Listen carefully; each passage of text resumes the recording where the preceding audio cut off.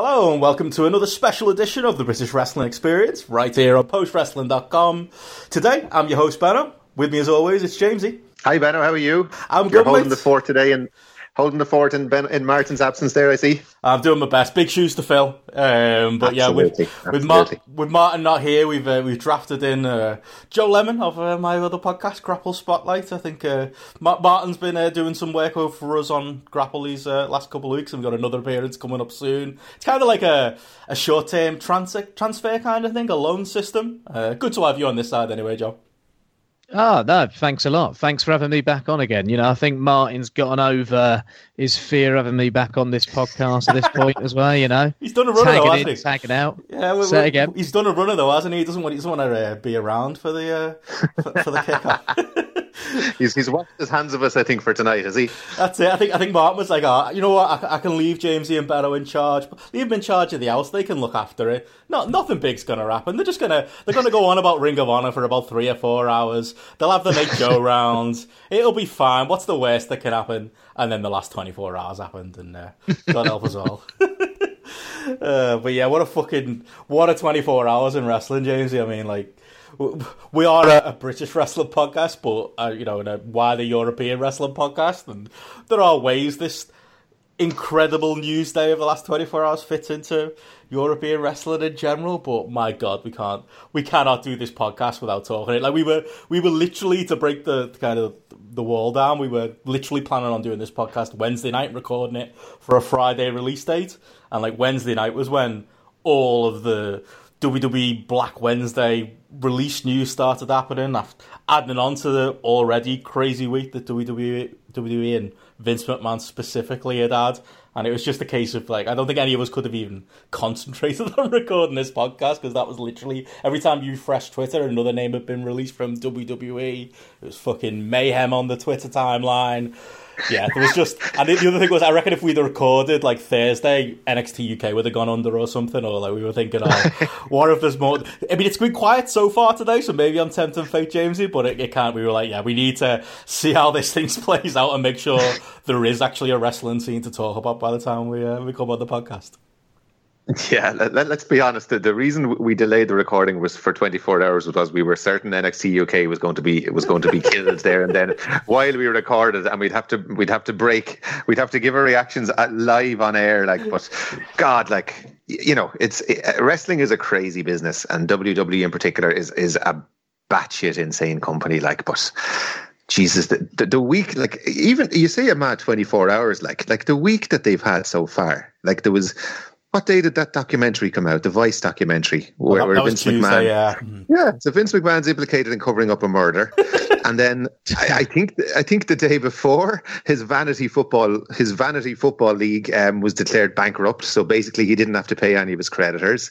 And then I saw Donald Trump giving a speech a couple of days later, where he's referring to the great Vincent McMahon being on one of his advisory panels to help him out with the economy. And I was like, what on earth is going on here? And then, of course, they decided they were going to continue taping shows, and not only that, they were going to start going live 3 times a week, putting all the talent and everybody's health at risk. And then, as you said, Wednesday happened. Black Wednesday, they're calling it, where this massive...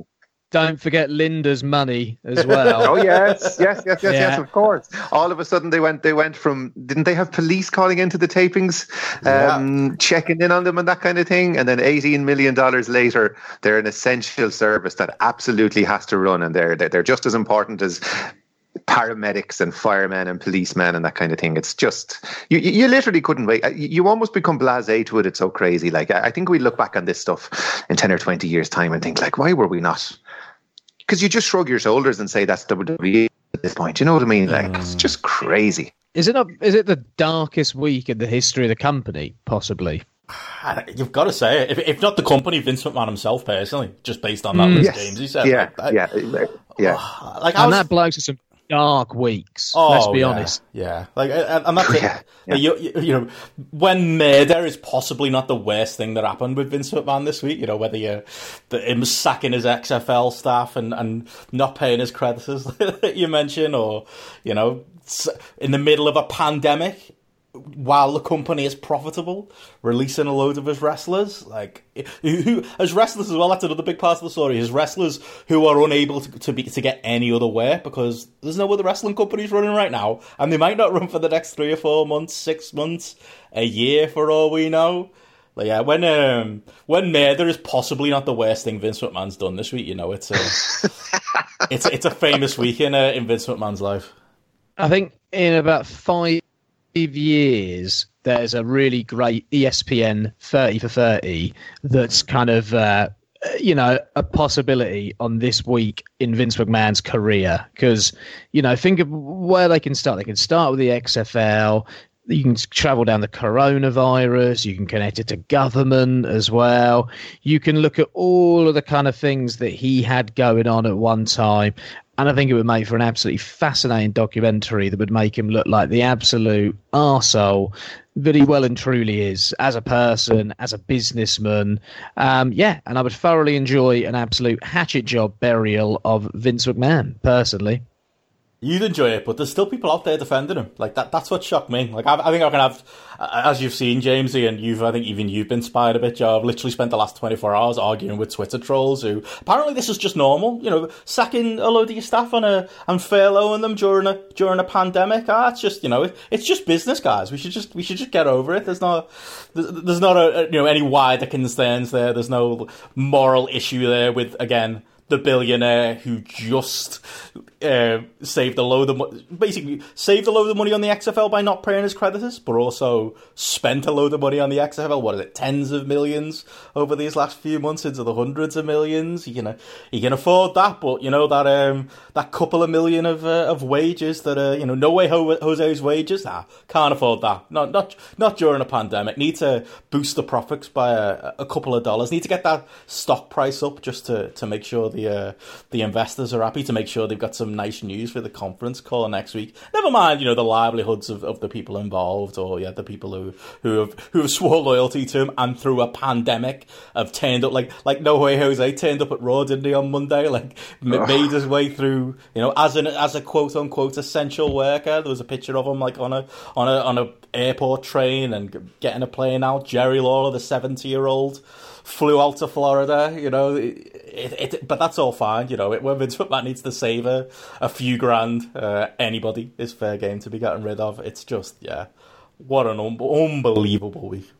Yeah, and if you're the type of person that at this point, all those things we listed off and all the things that have happened, hot on the heels of the Saudi shows, hot on the heels of them insisting on running a WrestleMania in an empty arena, and you're still going on the internet and defending WWE, there will never be any convincing a person like that at this point that their opinion is absolute nonsense. You know what I mean? And another great tweet I saw in the last few days was the next time I hear people coming online when somebody gets given a job in WWE and saying how happy you are for them and how great it is for them that they've been signed up, I feel sorry for anyone that works for that company. You know what I mean? You work for a maniac. You're made to feel like you have to go to work in a pandemic. You're told that you're an essential member of staff, and then no way, Jose. You know what I mean? A bit part player in WWE puts his health at risk, gets on an airplane, gets on an underground train, turns up for work as a so-called essential employee, and within 48 hours of him being told he's essential, he's told he's inessential, and he's told we don't need you anymore. Off you go. You know what I mean? It's everything that we have banged the drum. How long have we been talking, Benno, and you guys on Grapple as well, about hoarding talent, about WWE signing up everybody who could anyone who can lace their boots up in wrestling, not because they value them as people and as talent and as people that they want to help develop as wrestlers, and not because they think that they can make money for the company, but because they cynically want to stop them going anywhere else where they might make money for somebody else. And now we're seeing that, you can have 300 people on your payroll, but it only takes an unforeseen event like this coronavirus thing to suddenly kind of challenge that. And all of a sudden, these people that thought that they were valued employees of WWE and thought they were living their dream, and all these things we hear people saying online about, wrestling for WWE is my dream and their WrestleMania dream and all this kind of, get real. Anybody who works for that company at the moment who's sitting beside their phone bricking it because they might get a call from somebody saying you're fired or your contract is up. Like, this is the dream. This is and we've sneered at people who've gone to NXT and done jobs at house shows and that kind of thing. And, we've talked about people, maybe they should dream bigger than working for NXT UK and that kind of thing. But like, this is it coming home to roost. This whole policy of hoarding talent, all of a sudden they have to let 30 or 40 people go, and they haven't even started an NXT yet, Yeah, one of the things I worry about as well is, this has been done essentially out of fear of some TV money being pulled. It doesn't sound like he's even spoken to Fox or to USA from what has been done so that he can meet projected profits for the year. And it's just the worst example of, profits and a quarterly profits meeting being put ahead of the lives of people and employees. And sort of the just sheer blasé lack of care for employees here is just shocking. And then you think about Trump getting the great Vince McMahon on this, in as an economic advisor. You think what he's just done in this company is bad enough to his own employees. Now he's going to advise the president on possible economic policy and advice that could affect the entire country. Like, that's pretty fucking worrying for the USA right now, if you ask me. The whole week and the whole sort of representation of Vince McMahon, it's done nothing positive for him, but he's done some terrible things, but ended up in a stronger position in terms of power because he's now got the president vocally, I suppose, putting him over in one of his daily press conferences. It's just absolutely baffling.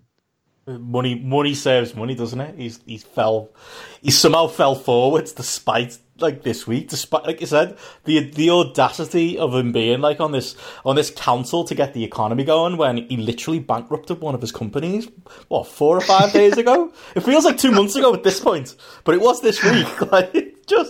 It's absolutely nuts. And yeah, like you said, a company that was a complete vanity project, and if that company didn't exist, he might have been. Well, he can afford to pay these guys that he's released, but there would have been even less excuse for letting these guys go if he didn't start up a secondary football league that failed once and was destined to fail again. It's pretty unbelievable. Yeah, and in their own press conference, in their own literal press release, they literally say, "Oh yeah, we're going to save like 140 million from not building the new WWE headquarters, but by sacking all these people, we're going to save 4 million." And it's like, even, I think Meltzer's reported, I know some of his numbers have been a little bit all over the place, but he's reporting that it's probably much less than 4 million a month that they're saving from this wage bill. I think he's got it around 2 million or so. And they literally say in their own press release that they've got, and there's debate on this, 500 million worth of cash and reserves there available to them, if the worst happens. That just sums it up, doesn't it? I mean, not all of that's going to be immediate cash on hand. I've seen it described as low as maybe 90 million cash and the rest of it in assets that they could turn into cash at some point. But either way, they can weather this storm. They are better placed than any other wrestling company we talk about on this podcast or on Grapple to cover this and to be fine and to live. They would...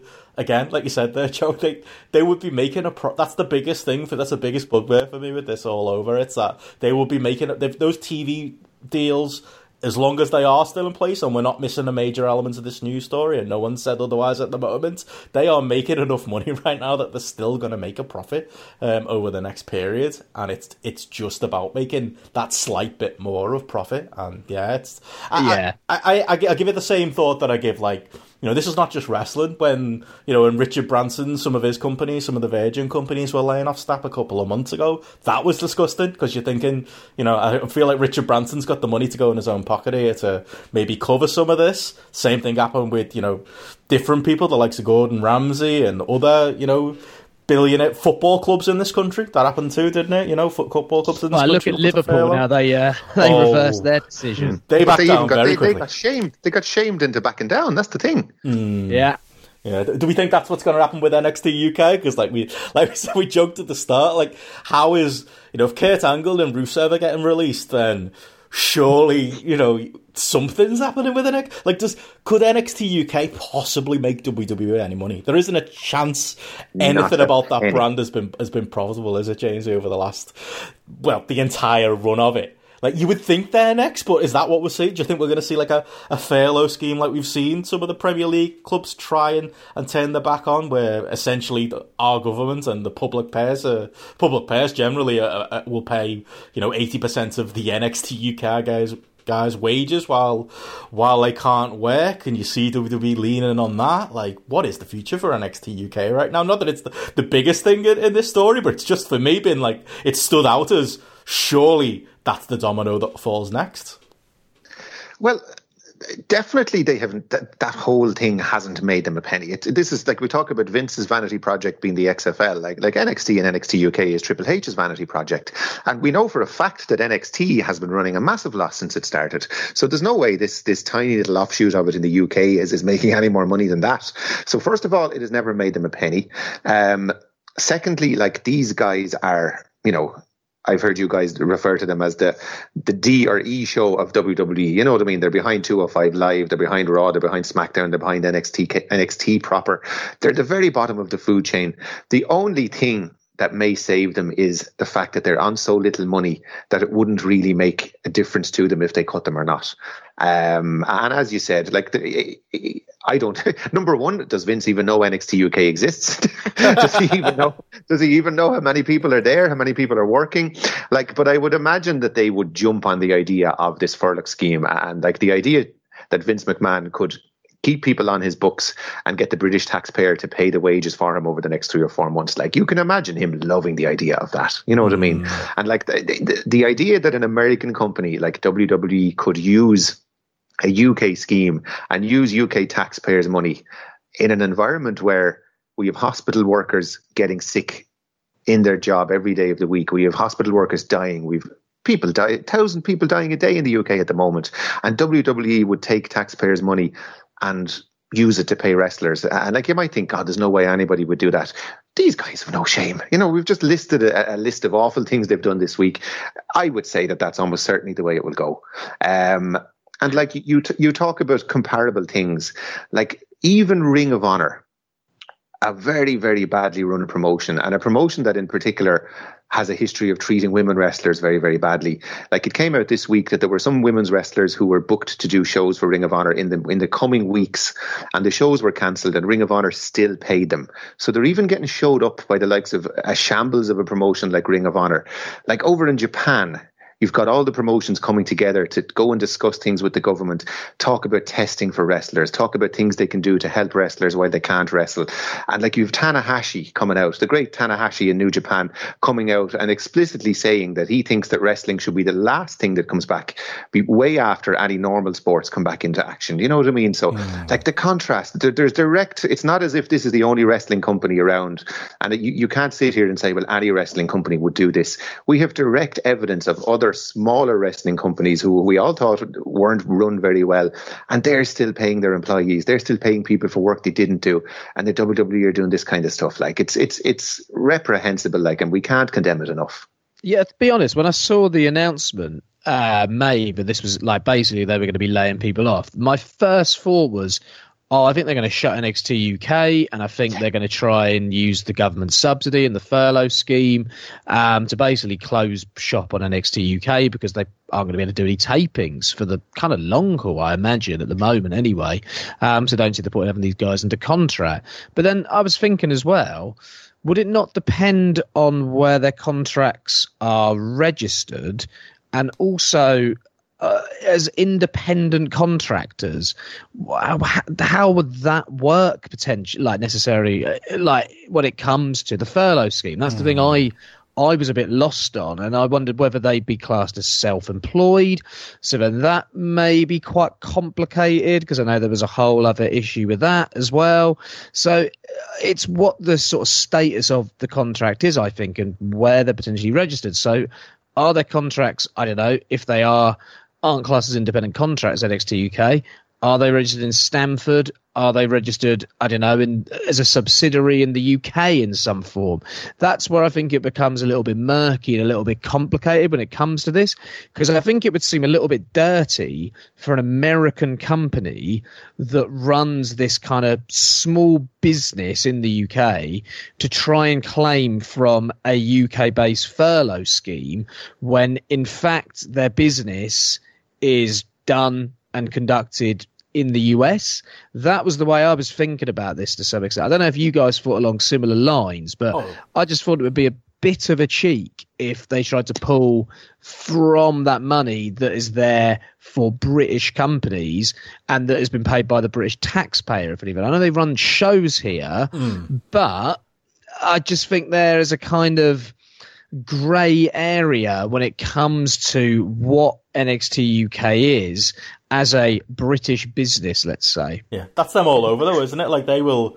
I could see it happening. I could see there being a minor kickoff. You know, you might get a story in the BBC website. It might get a little bit of play on Sky, you know, on like a Sky Sports news story, but probably not on Sky Sports News. It's that kind of level of story. And if we've learned anything this week, like they don't care about that stuff. Like, one, the media doesn't care enough to properly cover it. They'd be like, look at the coverage UFC got when, you know, Dana White was looking to launch his Fight Island, and that got a fair amount of coverage, and then he had to back down. Even, you know, the alleged, and I've got to throw that word out, alleged, because maybe we should have thrown it out a bit more earlier. The word alleged, you know, the alleged murder cover-up, and the alleged stuff with, you know, bribing officials in Florida. Like, that stuff, you know, especially the Florida stuff, has gotten a little bit of traction in the news. But WWE will just continue to put out press releases, have Stephanie McMahon talk about putting smiles on faces on Twitter. They'll grin and bear the way through it. They got the way through the Saudi Arabia stuff. They went there and ran a show about 3 weeks after, you know, the most famous murder story, you know, of this century. They still went out there and ran a show 3 weeks later and weren't bothered. Like, I feel like, yeah, I think they are the type of company, you know, Fulham did it, other Premier, you know, if you want to talk about the cards, they did it, they furloughed some staff. Premier League clubs have tried, some have pulled back, but some have gone right through with it. The fact that they're an American company does kind of change the story a bit and probably will get a bit of attention, but I just don't think they're going to care, both from a moral point of view and from we get some bad PR, we'll get through this. As long as the stock price looks right, then all is good, and you'll have the normal faces that, you know, who like to defend this stuff from the UK end of WWE will be defending it on Twitter, and we'll all argue for a couple of days, and then the story will go away, and they'll get away with it like they do everything fucking else, it seems, this week. A lot of these NXT UK guys have been a little bit quiet, though. I've not seen anything from them so far. Have you? You've got to be worried, yeah. I mean, I saw a tweet by Jordan Devlin, all right. What did he say? Okay. I saw a tweet from Jordan Devlin, a kind of a very safe, generic kind of terrible day tweet, and I feel for anybody who's lost their job, kind of a thing, blah, blah, blah. But I would be very nervous if I was those guys, like, because, you know, you would be, you know. And, like, I suppose the point that you said about it, Benno, about people who'll stand their ground, like, they'll always have the Seth Rollinses of this world to come on Twitter, and he's been a busy boy in the last 24 hours, hasn't he, between getting in rows with David Starr and getting in rows with, I think he was fighting with the Voices of Wrestling guys there overnight and everything, and you'll always have these company guys, like, and like for him to come out, like, and you know, we laugh about it and we now's not the time. And like, but like to come online and to have the, what's the word for it, like the lack of tact to talk about how difficult it is for WWE to be doing this at the moment. Like, come on, like, for God's sake, you know what I mean? Like, he must be the most insecure person in the world. That I feel like people talk about, what is Seth Rollins a bad person,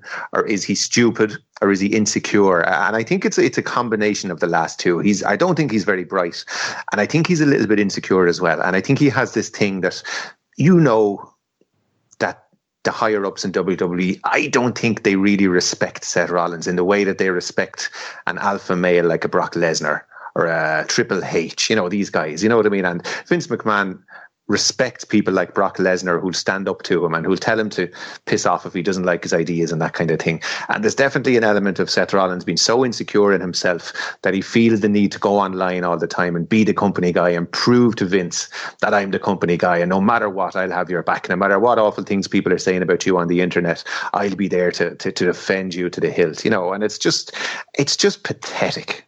It's so bad. And it's just that whole...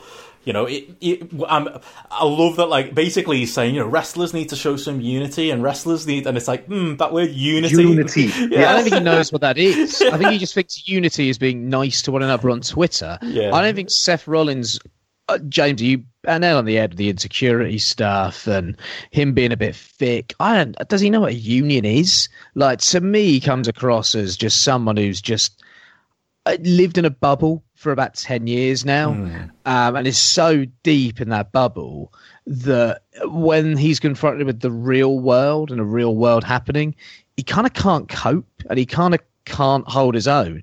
You look at Will Ospreay taking him to school last summer. I haven't seen this David Starr stuff, but I imagine he's absolutely killing the guy. Like, Seth Rollins has lived in this self-important bubble for years now, whereas these guys who have been independent wrestlers, working for New Japan, have been these kind of world and weary travelers, learning stuff about the world, learning stuff about contracts, learning stuff about getting paid, learning stuff about how to live life outside of a WWE system.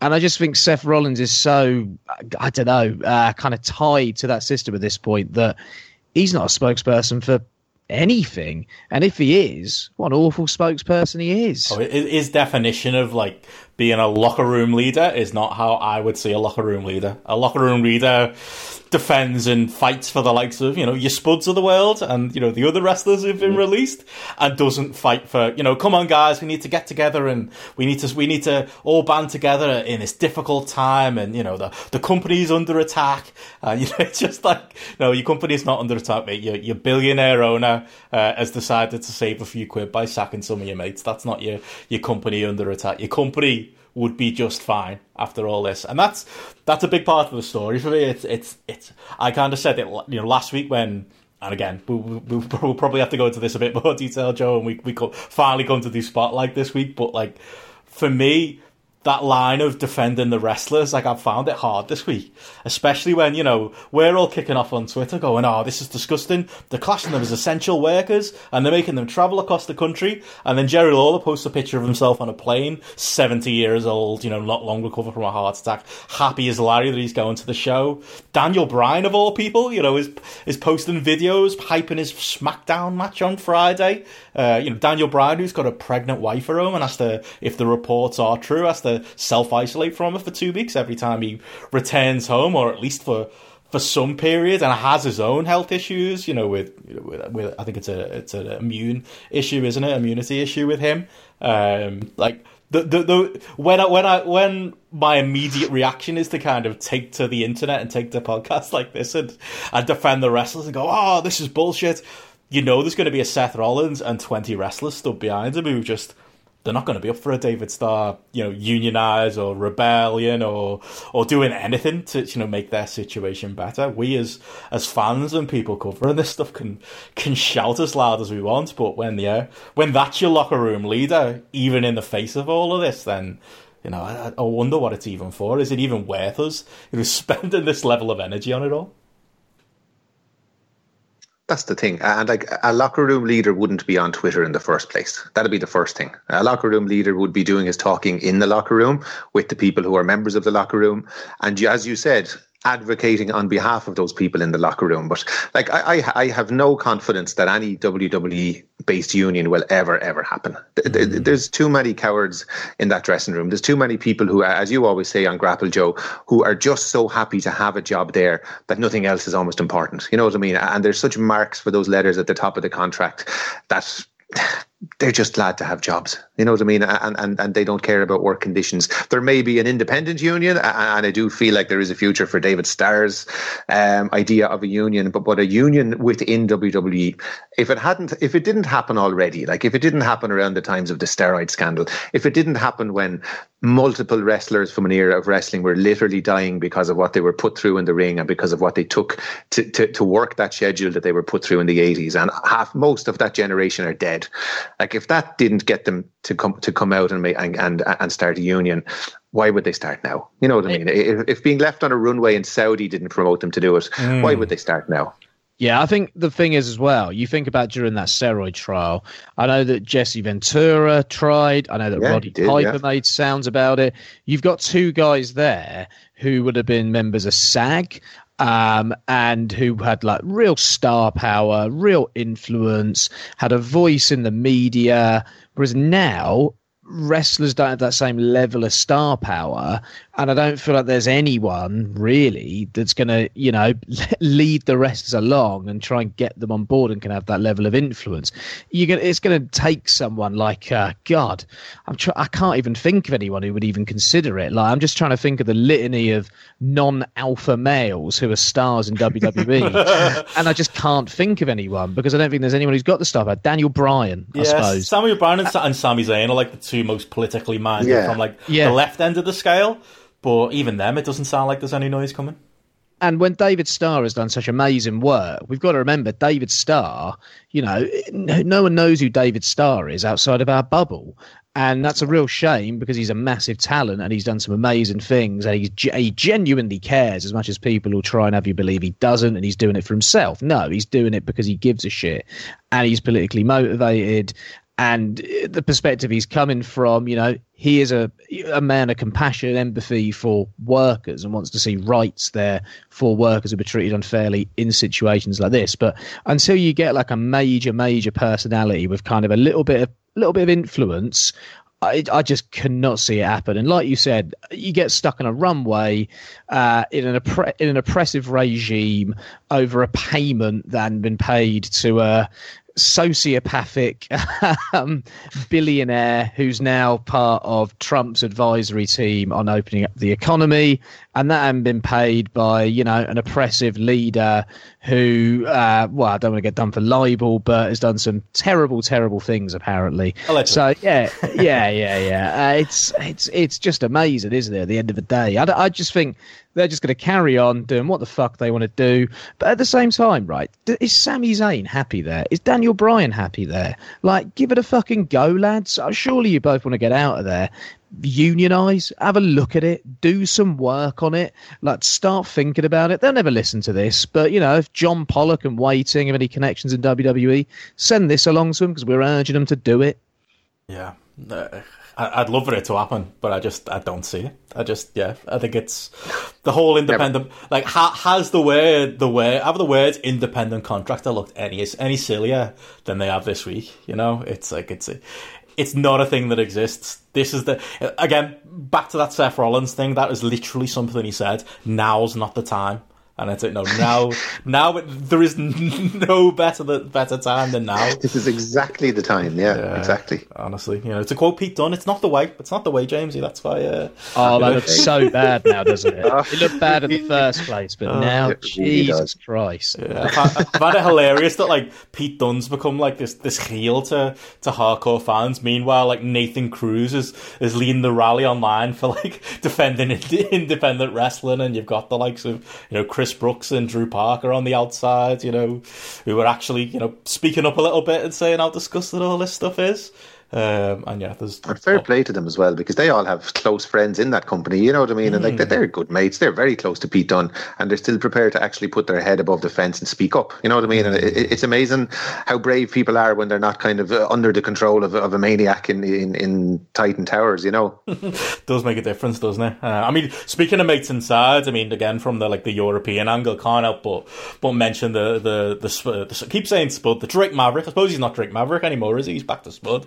The Spud video, then, let's go with that, where, you know, he got himself released, unfortunately, and he's someone who, you know, I'm a massive fan of. Like, he's not the thing with Spud is, and I kind of made this joke on Twitter, like for Spud, like if you were going by early 2000s standards, James, he's a BritWres Hall of Famer. Like we said this kind of on the International Showdown review 2 weeks ago as well. Like he is someone who went from, he's worked absolutely everywhere. For one thing, every Super Show you talk about, International Showdown down to the ROH show we're talking about later, he always pops up. But like for him, for me, having a career trajectory where you appearing on Snog Marry Avoid with some pretty good mainstream press, but I'll leave that out. But I'm appearing on British Boot Camp, in winning British Boot Camp, in going to TNA, and for my money, I know a lot of people probably haven't seen it, but him in EC3 is one of my favourite Impact feuds of all time. They had one of my favourite Impact matches of all time. He got himself over. He got his job with WWE.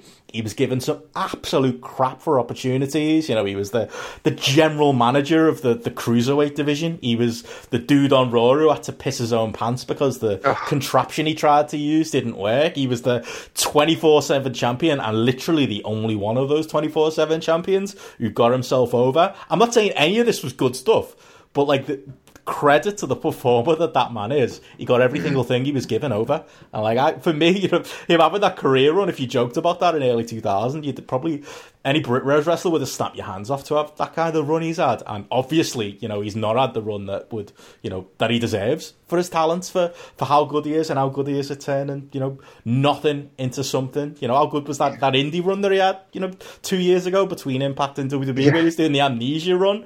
Like, I've got a huge amount of respect for him, and my heart watching that video. Obviously, he's working a little bit because I don't doubt it's genuine emotion, and he's genuinely crying on the video. But even then, the worker that he is, he's talking about his matches coming up for 205 Live, and he's trying to promote his matches. And like, it was a tough watch for that reason, but it's a tough watch as well because it's just, my heart goes out to someone like him who's out in Florida. As far as I know from people I know that know him, he won't have any kind of visa without the WWE. Like, that's his entire lifeline for living out there. So is he going to have to come back home at this point? His entire life has been turned upside down, and to save what? I can't imagine he was even on that big a contract with WWE. Like, he is like the first person my mind goes to when you talk about victims of this just horrific week.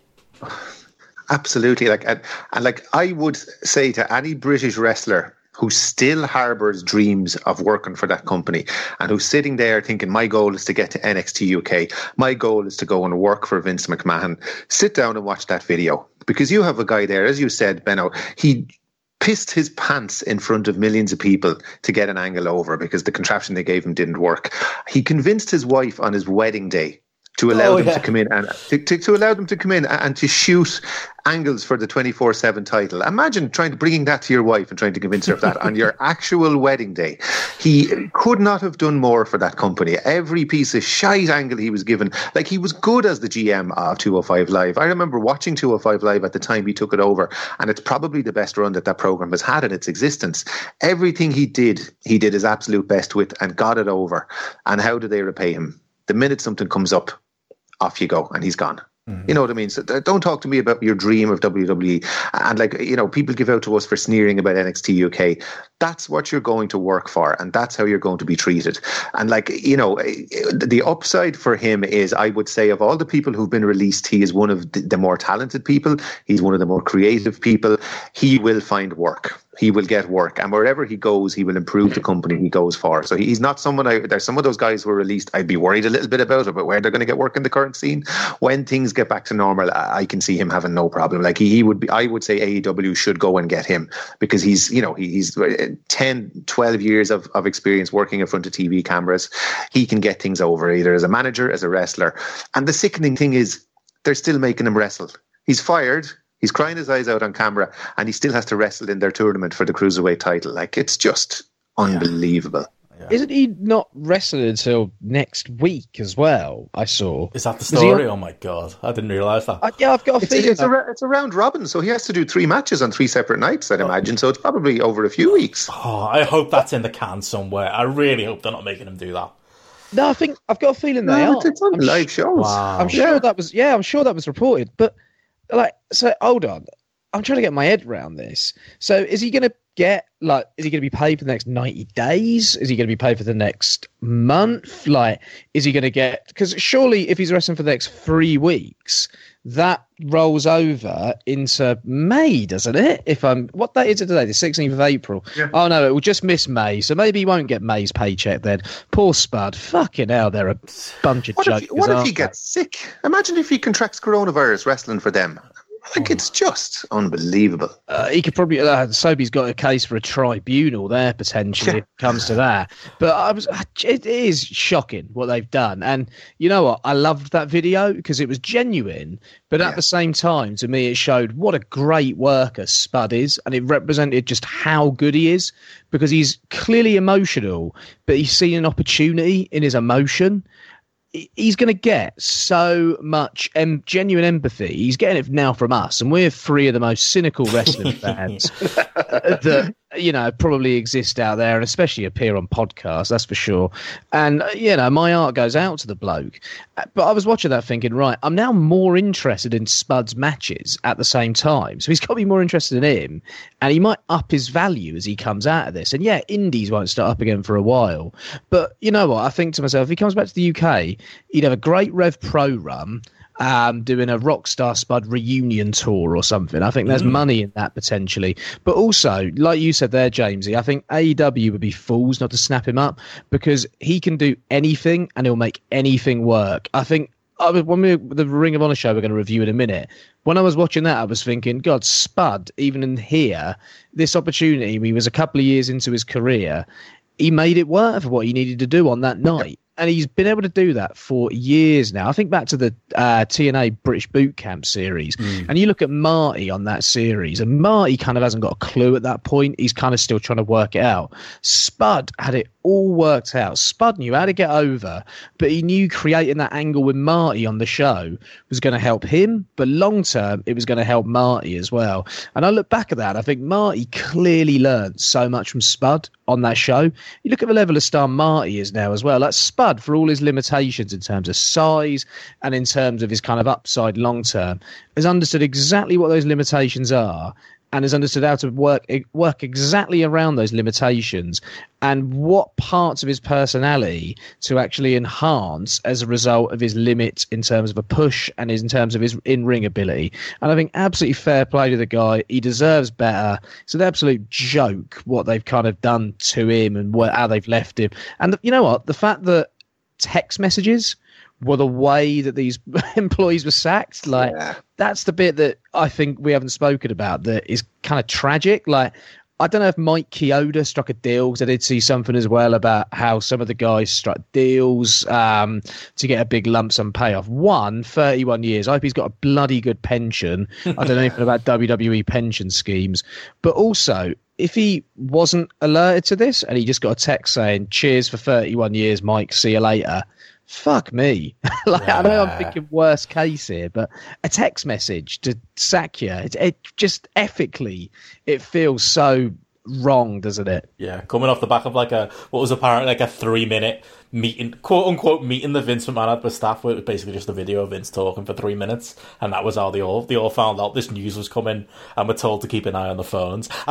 You'd hope someone like Yoda got a phone call, you'd hope, had to put in that service in that long, and hopefully he got a big payoff, and hopefully, one thing I would say is, there are names like Spud I really feel sorry for. There are names like, Carl Anderson, Luke Gallows, who just signed new contracts that were apparently massive new contracts, but there's people like them, or like a Mike Kanellis, or like a Rusev. There are a fair amount of these names who are people who it kind of felt like they were trying to get out anyway, over there. And Mike Kanellis was out and out saying that he wanted out a few months ago, but I don't think any of them really, were planning on wanting to get out during a pandemic. I suppose that's the count to that. I just hope, those lads and the likes of Kyoto kind of got their big payment out of WWE, at least on the way out the door. But the other point I was going to make as well, on the night of all this horrific news kind of breaking and the week of this horrific news breaking, typically, and of course, WWE would choose that night of all nights, Jamesy, to debut your man Tim Thatcher. I was going to ask if you've seen it, but I'm guessing you haven't seen it. It's probably not the time to want to watch something like that, but Yeah, well, what a time to bring, during all this terrible news for Tim Thatcher of all people as the cherry on top for us as like European wrestling fans to make his debut in WWE on NXT last night. Like I really, really couldn't believe it when I saw that. It's kind of like the final nail in the coffin almost, because like I honestly couldn't care less that he debuted. You know what I mean? Like, and there was a time when our favorite indie guys got signed by WWE and we couldn't wait for them to make their debut. You know what I mean? We couldn't wait to see, around this time, like we're going to talk about a show from 2006. And I remember chatting to people outside, waiting in the queue, and I think CM Punk had already signed at that point. And we were so excited to see what CM Punk in WWE would look like. You know what I mean? There was an excitement about it. We were going to watch to see him. And I couldn't care less. My favorite wrestler of the last 4 or 5 years, I couldn't care less he was on TV last night. You know what I mean? I don't know if I'll ever even bother watching the match. You know what I mean? A throwaway tag match with Matt Riddle. It's just, I'm very, very down and very, very depressed about 2020 wrestling at the moment. I'm actually glad I said it on Twitter during the week. I'm glad there's no current wrestling to watch at the moment. I'm glad there's a break from it. I'm really, really enjoying just having the time to sit back and watch this ROH show we're going to talk about, or watch some old Nitros, watch some old All Japan. I'm watching the Tanahashi Okada feud from start to finish again, and kind of, reminding myself of all the nuances of that feud and that kind of thing. And I don't want to watch current wrestling at the moment. There has been so much damage done to it. Like, I hear your disillusionment all the time, Joe, about the British wrestling scene and about what this company has done to it. Like, and I share a lot of those feelings, you know what I mean? And like, when I saw gifs of Tim Thatcher wrestling in NXT this morning when I woke up, I just shrugged my shoulders. I didn't care. I wasn't angry. I wasn't upset. I wasn't happy. I wasn't anything. I was just indifferent. And that's what they've done. They've made me indifferent more than anything else. I think that's what they're aiming to do, mate. Us as the hard. Yeah. Why do they want us watching their product? I think they just want people who are as brainwashed as Seth Rollins to be watching this product at this point in time, don't they? And there's fucking less and less of them as well. Do you see those Raw ratings? Less than 2 million for every hour this week. To watch that appointment viewing of 3 hours of Raw with no crowd. I haven't seen the NXT viewership from last night yet, but I bet you Thatcher's debut didn't do particularly well either. Yeah, I think there's a lot of people feeling like that, James, and yeah, it's become like you've said on Grapple, Joe. It's the period, isn't it, for just. There's only so much of this. I think WrestleMania was the end of it. There's only so much of this empty arena stuff you can watch, especially with just the feeling of just dirt from this week and all the news stories that have been breaking. Like, this is the time to be going back and watching the retro stuff. Mate, it's hard though for some people. Like, Trump is finding it really hard watching baseball games from 14 years ago. I know that Ron DeSantis is finding it hard watching a Tampa game from 20 years ago, even though he thinks they might have a chance in 2021 now that they've signed Tom Brady. We need some current content. Like, no one at this moment in time has a desire for current content. No one that I know anyway. We've all just kind of accepted the situation, what it is. Yeah, it's a bit shit, but if we sit around going, I want current content now, like, we're kind of, I don't know, like, in a way, like, sort of giving our own kind of certifications of putting people's lives in danger and at risk and spreading this virus and having it go on for longer. It just doesn't make any sense to me. And even AEW, I wish they would just cancel Double or Nothing and just say, right, when it's all done, we'll come back with Double or Nothing, or we'll come back at all in or whatever. Like, it's such a they've got an open goal, easy win. It's such an easy win for AEW. Yeah, and I listened to Dean Ambrose, John Moxley on Wrestling Observer Live last night. He was great. He's a great interview. And I was like, I kind of want to watch this Swagger match now. But at the same time, I really don't want to watch it. Like, I don't want to watch it. Like, he got me interested in it, but I've just got no interest in watching empty arena wrestling at the moment. I just kind of want to take a break from wrestling until crowds come back. And, when I think about crowds coming back, I think New Japan are probably the first promotion where crowds will come back. And it would be great to come back to wrestling with a great company who care about people, who care about wrestlers. And you know what? Harold Mage seems to have done a cracking job during this, as a Tanahashi, as a locker room leader. I'll say that as well. And that's when I think I'll come back to wrestling, when New Japan get running again. Because, it's just a sad state of affairs at the moment. And I'm enjoying watching this retro stuff. It's been good fun. We never get a good chance to look back because there has been so much current content for about the past 4 or 5 years now. And I will continue watching some old stuff while I got the chance to do it. Yeah. Well, on that note, should we cheer ourselves up, Jamesy? Shall we? Go for it. Should we take the Wayback Machine? Have we got it all out of our system with WWE? There's nothing else, is there, that you want to mention? I think so, yeah. We've got more to come on Grapple, so, Keep a few bullets in the holster for Grapple, yeah. Oh, yeah, they're in there, Jamesy, don't worry. The anger will come out on there. I think JP will find a way of bringing it out of me, don't worry. And me get it out of him. Yeah, you definitely know how to wind each other up. That's what I love. We'll definitely be more to come from that point, and obviously within the next, I think we're planning, aren't we, Joe, and recording that Saturday, so it should be out for Sunday morning, and fuck knows, the world might be a completely different place again by Sunday morning, so yeah. People can't go to churches at the moment, so what better to do on a Sunday morning than enjoy a fry-up, potentially. I know you'll be having a fry-up and a blarm, won't you, Jamesy, on a Sunday morning? I'm surprised to hear you bringing fry-ups up, though, Joe. That's not your usual breakfast, is it? Not mine, but I know the listeners probably enjoy a fry-up. So, I'm happy to endorse a fry-up for their benefit and for your benefit. So, Sunday morning, no church, tune into a bit of Grapple instead. Much better sermon with me, Benno, and JT. On the subject that I've got to mention it, Andy Ogden, frequent guest on this show, put a photo up on Twitter today of a roast dinner flavoured beer. You going for that, Joe? Is that mate, you sent me the picture earlier with our Bessie on as well. Our Bessie's endorsed this beer. It looks like, to me, like it would be like a roast dinner smoothie. And I can't think of anything worse than that. Maybe if someone, pours me a tipple at some point, I'd be willing to give it a try, but I'm not buying a full can of that stuff. No way. Well, worth a try. If anyone wants to send us one, though, maybe we'll get you to drink it live on air. And when we're back in real life, and you and JP can sit on that couch all snug together in JP's flat, Joe, maybe at that point we could do a tasting session with it. How about that? What do you reckon? Nice celebration. A great way to return to normal. Yeah. There you go. Food for thought, literally. But yeah, let's go back. Let's do what we planned to come here today to do. We've exercised our demons a bit, and it's funny because this is a podcast I've wanted to do for so long, especially with you two, especially since obviously James, you joined us on BWE, and Joe, the years we've been doing Grapple and Indie Corner, the show we're going to talk about today is it is such, for me, you talk about going back and watching stuff, and we're going to talk about the show. Maybe parts of it don't quite hold up, and some parts of it really do hold up. But if you talk about if I had to plot the points in my wrestling fandom of important shows and important days and important periods in my life, maybe it's dramatic to say, but genuinely life defining parts of my life, it's all circled around this show. You talk about it coming full circle, the reason I know both of you is this show. That's the reason we're sat.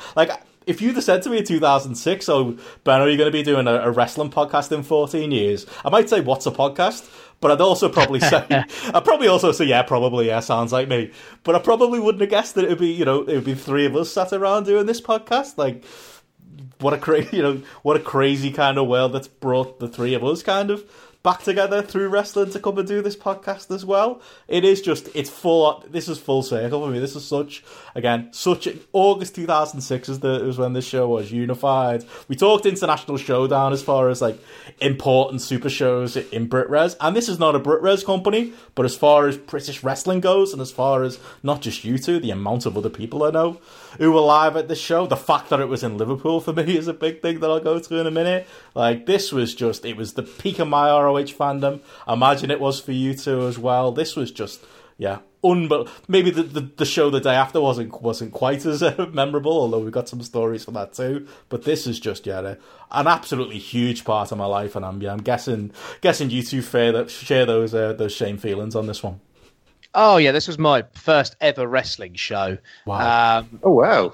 Yeah. So for me, this was pretty monumental. You know, I'd wanted to go to a wrestling show forever, but had no friends who liked wrestling. So was kind of left on my own.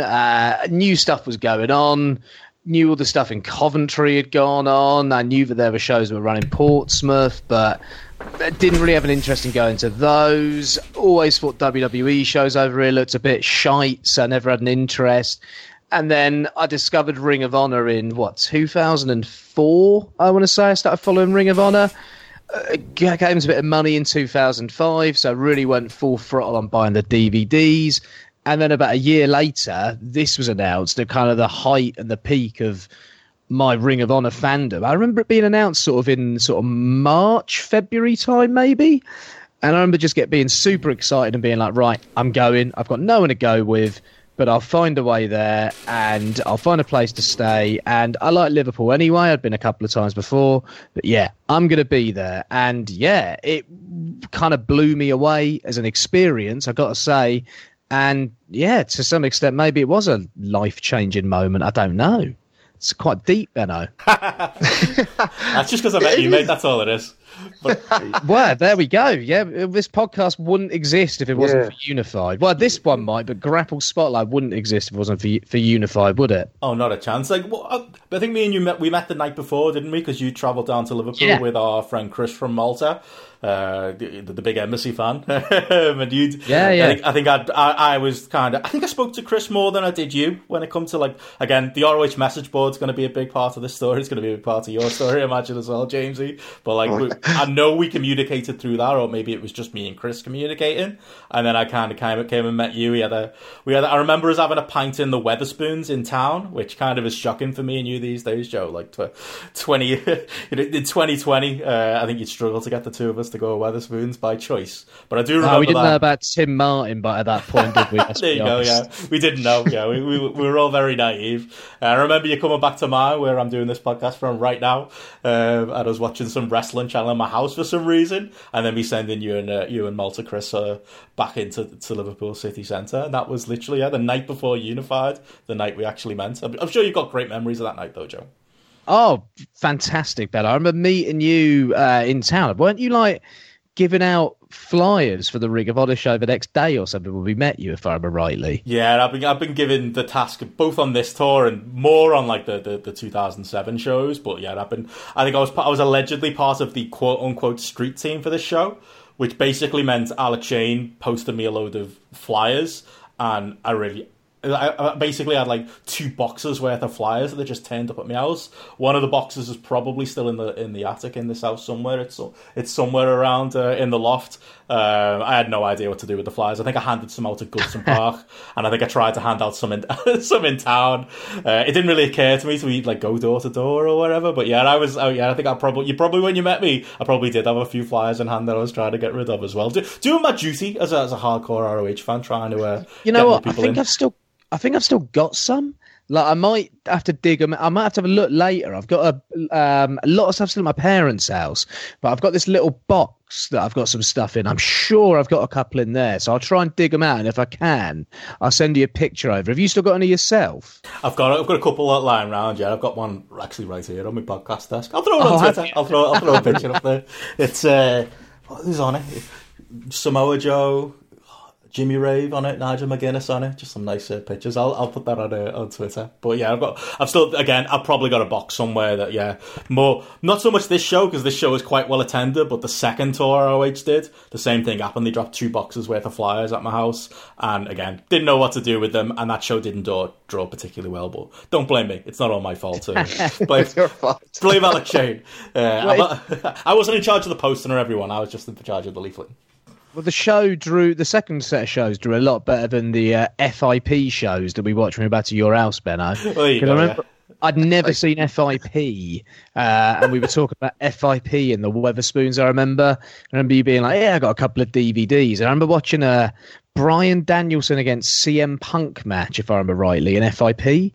And maybe I remember Spanky being in a match as well. And I remember just being like, no one's in the crowd. Like, it really was like the original empty arena wrestling. Amazing. If anything, like, it's probably why Daniel Bryan is so good at doing this empty arena stuff, because he kind of honed his skills in FIP in 2005. IWA Mid-South as well, because he's got that experience.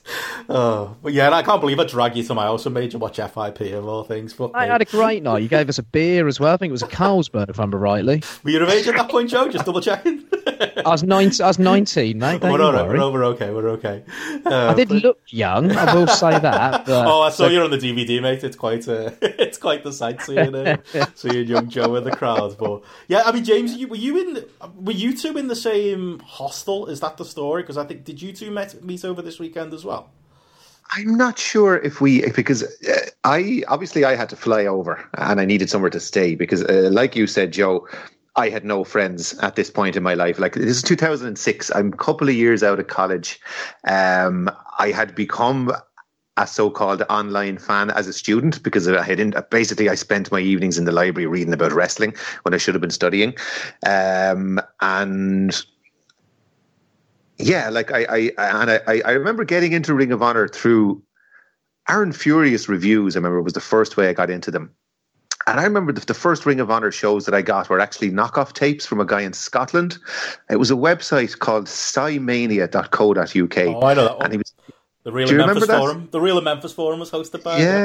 Yeah. And he was doing knockoffs basically of the ROH shows. And I remember buying my first order from him I remember telling the story to WH Park on his podcast. I got the 94 J Cup from him. I got the Misawa best of Misawa 5-star bouts tape, and then the first two ROH shows on tape, and that was it for me. Then just straight into it. Had never really seen indie wrestling to any extent, really. I'd seen Japanese wrestling at WWE, and TNA would have been on the go at the time, but never really seen independent wrestling before, and just falling in love with the whole thing. And like once I qualified from college and got my own credit card, buying all the DVDs and that kind of thing online, heard about this show. I was on the message board at that point, fully engrossed in the whole company, absolutely had to go. I remember taking a day off. I rang in sick to work on the day that the tickets came out because I wanted to be front row so badly. I knew like they'd come online. I think it was maybe around lunchtime they came online, and I had to be front row. So I did a sickie from work to get the tickets. And yeah, flew over. I had no friends who liked wrestling over here at all. Like there was Irish Whip Wrestling, and there was a few people I vaguely knew through that, but like nobody who was going to fly to England with me to watch this wrestling show. So flew on my own, and I stayed in, I think it was called the International Hostel in the city centre. Yeah. That's an International Inn2, I think it's called, isn't it? Yeah, that's right. Yeah, because I was trying to find it in my old emails. I was looking back and I couldn't find it. And did you stay there, Joe? Because go on, mate. I definitely remember meeting you the following year at the ROH shows, because I think we ended up in the same room in the hostel. And I remember having a chat with you and a few other guys. There was like a communal kitchen. Yeah, I remember us all sitting down there talking about wrestling into the small hours, maybe on the night before or the night of the first show. I can't remember which. And I remember being in is it the Playhouse? Was that the big nightclub? The Crazy House. Oh, the Crazy House. I rember being there, and you were in there, and I vividly remember you being in there in your army jacket on the dance floor. Great night, yeah. But I can't remember, did I meet you the year of this show? I vividly remember you from the second year, but I don't know if we talked the first year at all, or if we had much contact at all, because I was there on my own, and I happened to bump into with two lads. I remember that the people I kind of hung around with were... I got off my flight, and my flight was 6 a.m. that morning. I flew into Liverpool, got into the city centre, and it was like 8 a.m. And it was kind of, what do I do with myself now? Like, you know what I mean? So I was kind of just knocking around town and looking in shops and that kind of thing. And it was a really sunny day. And I remember sitting on the steps of this, you probably know it, Benno, this shopping centre in the middle of Liverpool city centre. And I was in my Nigel McGuinness t-shirt. And these two young lads just came up to me and said, "Oh, you're going to the ROH show, are you?" And they were kind of local guys. A guy called Drew and another friend of his whose name I can't remember.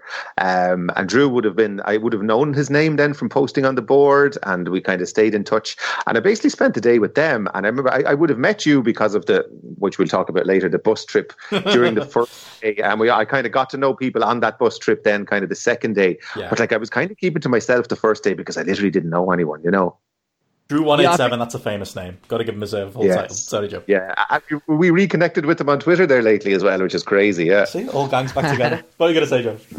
Yeah, I think it was the second trip that we met Jamesy, because I can remember the hostel really well. I think we must have stayed in the same hostel. Because did you stay the hostel you're talking about? Is that the one that you stayed in the second time as well? Yes, I did because it was. Yeah, we must have just been in different rooms that time, because I remember meeting you. I don't know if I met you at the show and then we found out we were at the same hostel or what. But I remember it was me, yourself, Joe Mills, Grapple's resident graphic designer. What am I? And a couple of other Irish lads. That fella with the dreadlocks is in the front row of you. Yes, Sean Reed. Mate. Yeah. Oh, you know him? I still see him he doesn't go to OTT much anymore, but in the first 3 or 4 years of OTT, he was there a lot. And I would have known him from an Irish wrestling forum over here as well. We would have connected quite a bit, And they were on the bus as well. Yeah, that's right. And he doesn't have dreadlocks anymore. He's a very sensible haircut now, but yeah, he's a very striking appearance with the dreadlocks. Yeah. Yeah, I remember being in the crazy house of him as well, and him doing some mad headbanging to, pretty sure it was Metallica, if I remember rightly. Like, I think it was Wherever I May Roam by Metallica. He was doing some like proper headbanging, like proper throwing them dreads around. I was well impressed. But yeah, I remember us sort of till about 4 a.m. being up, just talking wrestling basically, and sort of getting to know each other. And you could tell that the 4 or 5 of us were quite enjoying it because we never really got that opportunity in our sort of regular friendship circles. Yeah, it was so nice to actually talk to real people about wrestling. Like, it really was. Yeah. And it was sort of fandom was sort of coming from the same sort of perspective as well to some degree. So yeah, I remember it being a great weekend. But no, it definitely was the second one that we met, and then would have met again in Carrot in 2018. So 11 years later, we remembered one another, which is quite cool. It's crazy, isn't it? Yeah. Yeah, I remember you like sending me a DM on Twitter, James. You when we first started following each other a few years ago, and you were like, "Are you the Benno who did that bus trip?" And I was like, "This is the tall Irish guy with the glasses who came to the crazy house, isn't it?" And we worked it out. Yeah, we reconnected all those years later. But that's it. Like for me, like you say about like not having wrestling fan friends. To be honest, now I've got a million wrestling fan friends in real life. People I work with, but my other friends, offline that are big wrestling fans too. But like, I was probably going into this period somewhat a similar way. Like for me, like never mind like trying to make wrestling fans to see wrestling. Like I was big into this is like. I think at this point in time, I'd gone to maybe 4 or 5 different ROH shows in America. Like, I'd gotten to the point where, like, because Brit Res was on its fucking arse. If people try and tell you different, it wasn't. Brit Res was terrible at this point in time. It was not what it would, eventually become, which was, decent. And then whatever it's become now. But, like, to get my wrestling fix, I'd like from the One Wrestling forums, I had friends in America who went to the ROH shows as well as ROH message board people, and I'd meet up with them and go to shows in the US. So for me, like the one, from having local fans, people to talk to thing, but 2, the biggest thing for me is the fact that this show happened in England, and not only happened in England, happened in a place that I can literally walk from the place I'm sat podcasting now, and where I lived back then, I could get there in about 20 minutes. Like, that was the biggest mind-blowing thing for me. Like, and you said at the top there, Joe, about, when was this show announced? I can tell you when it was announced, because I this year in 2006 was the one and only WrestleMania trip that I've done.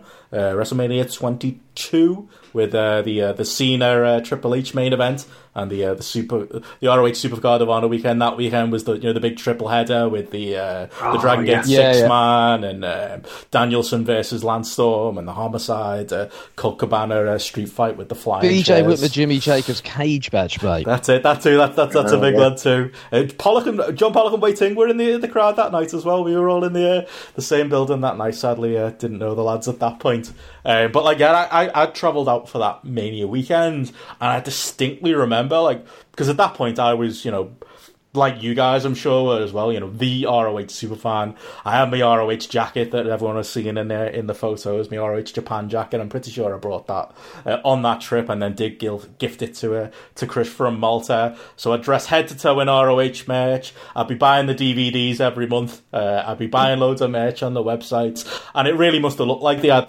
the amount of money they had coming in from the Liverpool area or England must have looked particularly impressive to their books, because I distinctly remember having a conversation with Kerry Silkin, who, at that point, because I'd been over so many times, and as I mentioned on the International Showdown thing, I'd run that raffle and gone out to Joe Kobashi, so I'd met him a little bit there as well. He was like, oh, so Benno, is there is there a big wrestling kind of scene over in England? And I was like, not really, to be honest. There's not a huge amount going on. And he's like, oh, right, but you're from Liverpool, aren't you? And I was like, yeah. And he's like, oh, there must be lots of wrestling fans in Liverpool, right? And I was like, no, to be honest, I don't know any wrestling fans. It's pretty much just me at this point. Most of my mates have grown out of it. I've got my mate Paul from Manchester who went on a lot of these trips for me. I know a couple of people from Manchester, but I don't really know anyone from Liverpool. And I remember him looking at me really, really disappointed. And I was like, oh, that was a weird conversation with Kerry. Why is he asking me so much about Liverpool? And I reckon I've been home about a week from that WrestleMania trip when the news got announced. Ring of Honor are coming to England, and they're coming to fucking Liverpool of all places. So I wonder how much of an influence this weirdo Scouse fan from Liverpool travelling over to all these ROH shows and buying all this merch and buying all these DVDs. I wonder if it maybe when the idea came up of touring in the UK and doing a couple of shows, when Alex Shane or whoever suggested Liverpool, they were probably like, oh yeah, we've got some fans of Liverpool, that's probably a good idea. I wonder how much of that is probably my fucking fault. I wonder if some of the lads who you're now friends with, Benno, and have met via wrestling were also, buying the DVDs at the same time and stuff. Maybe not getting the Ring of Honor tracksuits in like you were. Whether, this secret society of Ring of Honor fans finally met and came together years later when, I don't know, sort of social boundaries and ways of getting in contact with one another became so much easier, possibly. It's a bizarre one, isn't it, that they did choose Liverpool. I always thought, why Liverpool? Why? Was the venue hire much cheaper than it was in London? Who was behind a Liverpool show for that first one? It's always stood out to me as an odd decision, but a great decision because Liverpool's a great city. And I wouldn't have got to have seen, Benno's hotspots if it wasn't for this show. There you go. I think it's important to stress to people as well. Younger fans mightn't be aware of the phenomenon of the ROH bot, and we're talking about being decked head to toe in the merch and all that kind of thing. And if people think that the Progress fans in the last few years were bad and loyal to the company and will defend everything they do to the hilt and will talk down other promotions and talk down certain wrestlers because they're not good enough to grace the hallowed halls of ROH and that kind of thing. ROH fans in this era, and I count myself totally amongst them, were on a different level. We were back then. I revered this promotion. I would watch shows and I was fully convinced that everything on them was amazing, top to bottom. You know what I mean? I don't know, did maybe the critical part of my brain that's been engaged about wrestling in the last few years and talking about it hadn't really been engaged yet to the extent that it is now. And I just revered this promotion and thought everything it did was amazing. You know what I mean? And that's the kind of backdrop. You can imagine how we felt then when this promotion was actually going to come close enough for us to get to a show. You know what I mean? It was just, I just remember the excitement when I heard they were going to run in England and how easy it was for me to get to Liverpool. It was just something else. Yeah. Was Ryanair in business at that point? Because that's a quick flight. I would imagine it was either. I know Aer Lingus go as well, don't they, to Liverpool? Oh yeah, I believe so. Yeah, maybe that was the ones. Yeah, I can't. Oh, actually, do you know what? I think it was Ryanair because I remember having stuff taken off me because I didn't check it in or something like that. And they'd be bastards about it. Stuff from the stuff you bring in your toilet bag and that kind of thing. So maybe it was Ryanair, but I just remember it was a really early flight, and I remember I was stupid enough that I went out the night before. I went out the Friday night and only got in about 1 a.m. and then my alarm clock was going off about 4:30. So like I was already kind of ropey going over there as well. And that, Jesus, I remember being so tired by the end of that show. And after we went and we talked about the after party as well, like by the time I got to bed that night, I'd been up for nearly 24 hours and I would never been so tired in all my life. I was just shattered. God, I can imagine. Yeah, imagine that nowadays you'd be getting like an early night the night before, and you'd be taking it easy, and you'd be. Different times. Yeah, totally. Yeah, finding a nice hotel. I've no idea why I was staying in this hostel. Like, you know what I mean? I wasn't so badly off. Like, I probably could have afforded a decent hotel if I wanted to, and I just plumbed for this in a room with 8 strangers as well, like, and people snoring and farting and all. Like, it was ridiculous. And then I went back the next year and did it again. Crazy. You must have had great fun that year, Jamesy. But I think back, I would just slum it constantly, like for years. I stayed in hostels all around the world, like because they were just so cheap. And also, it was just, and it's, you know what, the Liverpool hostel. I'm trying to think. Was it no? I'd stayed in hostels on school trips before. I stayed in one in Berlin for a week when I was 17. But I always thought, as a young person, you get to meet people, and you know, we've met each other. We still know one another now, you know, and true, I always think there are still other people that I've met in hostels in the US, in Europe, that I am still in contact with, weirdly. So it's, you know, it's a great way to connect with people as well. When you're a younger person, you're in the same sort of position as someone else from a different culture, from a different background. It sort of opens you up to the world as well, I find, a hostel. Whereas, you know, a boring hotel, you know, you got a comfortable night's sleep, but at the same time, Jamesy, what experience are you getting out of that as a young man? That's you know? true. You're not going to meet Joe that way if it's a different mentality when you're young, isn't it? Yeah, it's nearly the worse the place is, the more you want to stay there, isn't it? Oh, me and my mates still do it now. If we go on a lad's holiday to Eastern Europe, we'll still do that. We'll still stay in a hostel, and we're all getting towards 40 now, and we'll fucking hate it, but we find it hilarious, so we'll keep doing it and doing it to ourselves. But no, there is something to be said for the proper European hostel, for like the social elements of it. But yeah, I feel bad now, lads. I should have offered you both to stay over here in Benno Towers. It's a shame we didn't make it. Benno, we didn't know one another well enough. Real shame. It would have been weird, probably, if I said. I did have a couple of people from the board staying. I think Lone Wolf and John McHero. If you watch the DVD, the guy in the queue who's got like the ROH tattoo on his arm, and the script, like, I haven't spoken to that dude in like 10 years. I think he maybe turned up on Twitter for a few minutes a couple of years ago, but I didn't really speak to him properly. Like, yeah, he's on the ROH, he's on the DVD outside of, I think maybe again, is it the second lot of shows or maybe it is this first Liverpool show. I don't remember seeing it on rewatch here. Maybe it's a DVD extra, but he got literally the ROH classic logo tattooed on his arm. Like, I'm sure that was a great decision in 2006, 2007. In 2020, I wonder whether he's had that thing removed. But yeah, didn't age well, did it? Yeah, it didn't at all. So yeah, I had no problem with lads for the message for staying at my house. They stayed over, and yeah, we all made our trip to the show. But again, yeah, and if it's not coming across in all our voices, like, this was again the peak of. I think it's the peak of all of our ROH fandom. I think quite soon after this, I think I was kind of more on the downswing. I think CM Punk was kind of my guy in ROH, and I was maybe not quite the same ROH level fan going into 2007 and 2008, and part of it as well, as I remember around this time, this was when I'd started to train to wrestle as well, so I kind of got that I'm going to learn wrestling the proper way, not this work ratey ROH way, and those kind of silly ideas kind of creeped into my brain. Oh, you get brainwashed when you get into wrestling, Joe. It's a whole thing, but at this period, at this moment during the show, like, I couldn't have been a more hardcore fan and a more hardcore message board fan like you guys. But again, shocking for me that it took place in Liverpool. Like, the venue itself, you both mentioned it there, like, it's, for me, it's never quite seemed the same. Like, I've been back to the Olympia for that ROH show they ran there a couple of years ago, for the King of Europe Cup, there was a 1PW show there, TNA ran there. It's never seemed quite the same as here. Like, I don't think it's ever been as busy as it is for this show. And for some reason, I think any time I've ever gone back, it's just not seemed quite as big.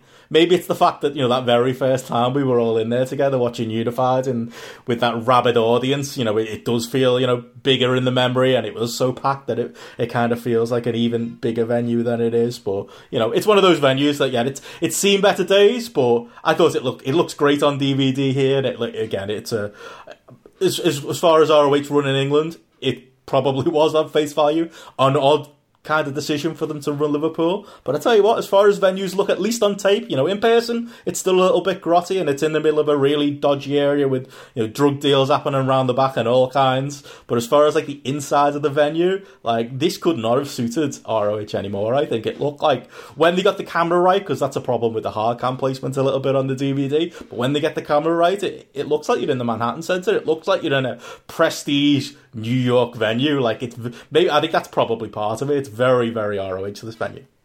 Yeah, it is. And I remember walking in being well impressed by it. It wasn't what I imagined it was going to be at all. I remember seeing the balconies and thinking, actually, this has got some personality. This has got something.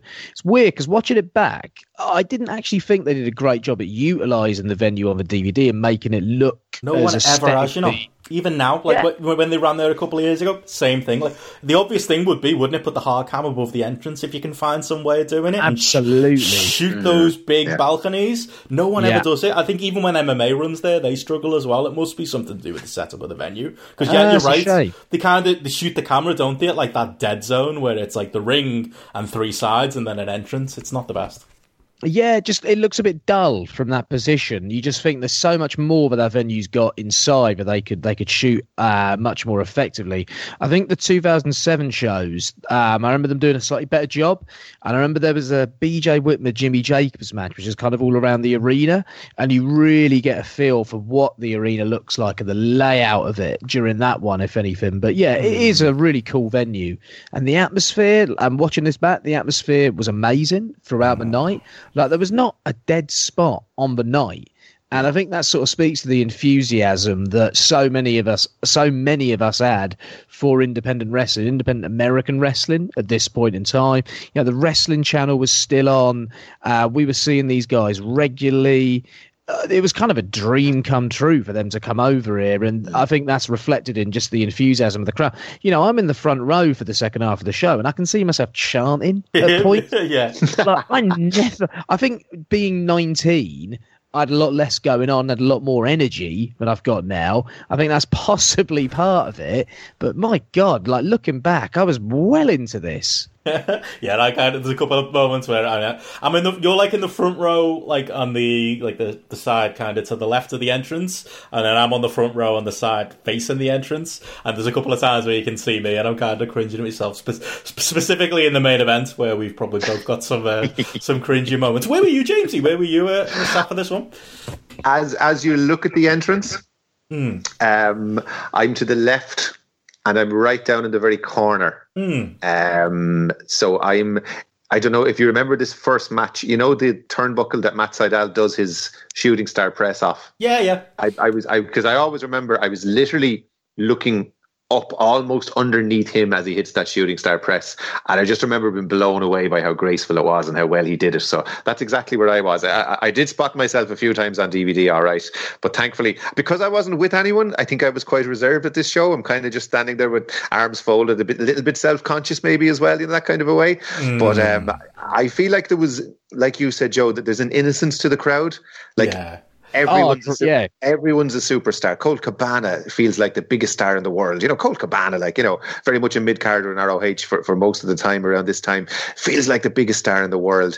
And what struck me looking at it, and it was the same with the show we reviewed last time, Benno, it's that there's nobody there trying to get themselves over. There's no silly chanting, really. It's, there's not even the habit of singing songs at wrestling hasn't come up yet. You know what I mean? It's very much a genuine reaction to everything. You know what I mean? And to be a wrestler on this show, it must have been the easiest thing in the world. Because no matter what they did, people went crazy for it. Oh, Cabana won the lottery coming out first. That was he knew what he was doing. He was you know what, lads, let me just go first. It's fine. I'll go out first, because he knew he was getting a monster reaction. And yeah, that's it. I would describe the crowd as I feel like this sounds like a slight, but it's not. But it was like an imitation of an American crowd.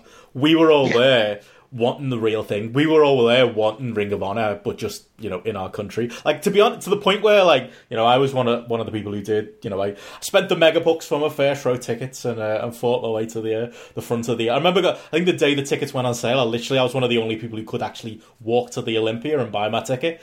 Stood outside and got myself sorted, so I made sure I was front row. But, like, I was there. I remember being there and getting there, almost being disappointed that, like, you know, like, the ring apron's got, like, a different logo on it. It's got, like, like a globe instead of the proper ROH. It's like, I was made, to be fair to them, they flew out the ROH barricades. Like, you can't go to an ROH show and sit front row without having those barricades. I appreciate those little touches. But yeah, they had those made for the show, mate. Oh, were they? Oh yeah, they're UK ones, aren't they? They're not the steel ones. Oh yeah, they were cloth, weren't they? Yeah. Oh yeah, I forgot about that. Yeah, but yeah, I suppose they made it look a bit more like it's legitimate. But that's what we wanted, the real ROH experience, and I think that kind of bleeds over to the fans as well, because we're at a point in, you know, British wrestling where, yeah, the football chanting and the singing songs and all of that stuff kind of hasn't got embedded yet, and there's huge benefits to that kind of atmosphere it shows. It can, you know, I think as far as like the more adult orientated atmosphere of you know, the bigger BritRes companies, I think that's a huge part of it. But there wasn't really that culture at that point. It was more a case of we were all basically wanting to be there and chant the things we'd seen on DVDs and chant the things we'd seen like the American counterparts do. So I think that kind of added to the atmosphere as well. Yeah, there's not that element, which is what I think separates Progress from Ring of Honor. There's often comparisons between the two, and I think they're valid comparisons a lot of the time about their place in the current kind of industry during those sort of boom periods. But I think in terms of crowd heat and in terms of chanting, it feels, as someone who went to a lot of ballroom shows, it felt like it got to a point where people were trying to make the crowd laugh. And there were people like me, you, and JP stood there, Benno, sighing and just going like, "Fucking shut up!" Yeah. It's not about you, and it's not about making people laugh. It's about what's going on in the ring. And here there was none of that whatsoever, and it was refreshing. And to me, it's the way that wrestling should be. What I'll say is, do you remember, I don't know if you went as well, Jamesy, but Benno, do you remember we went to like a Q&A before the show earlier in the day? Yeah. Was that this show? Was that the one with it was both? Yeah.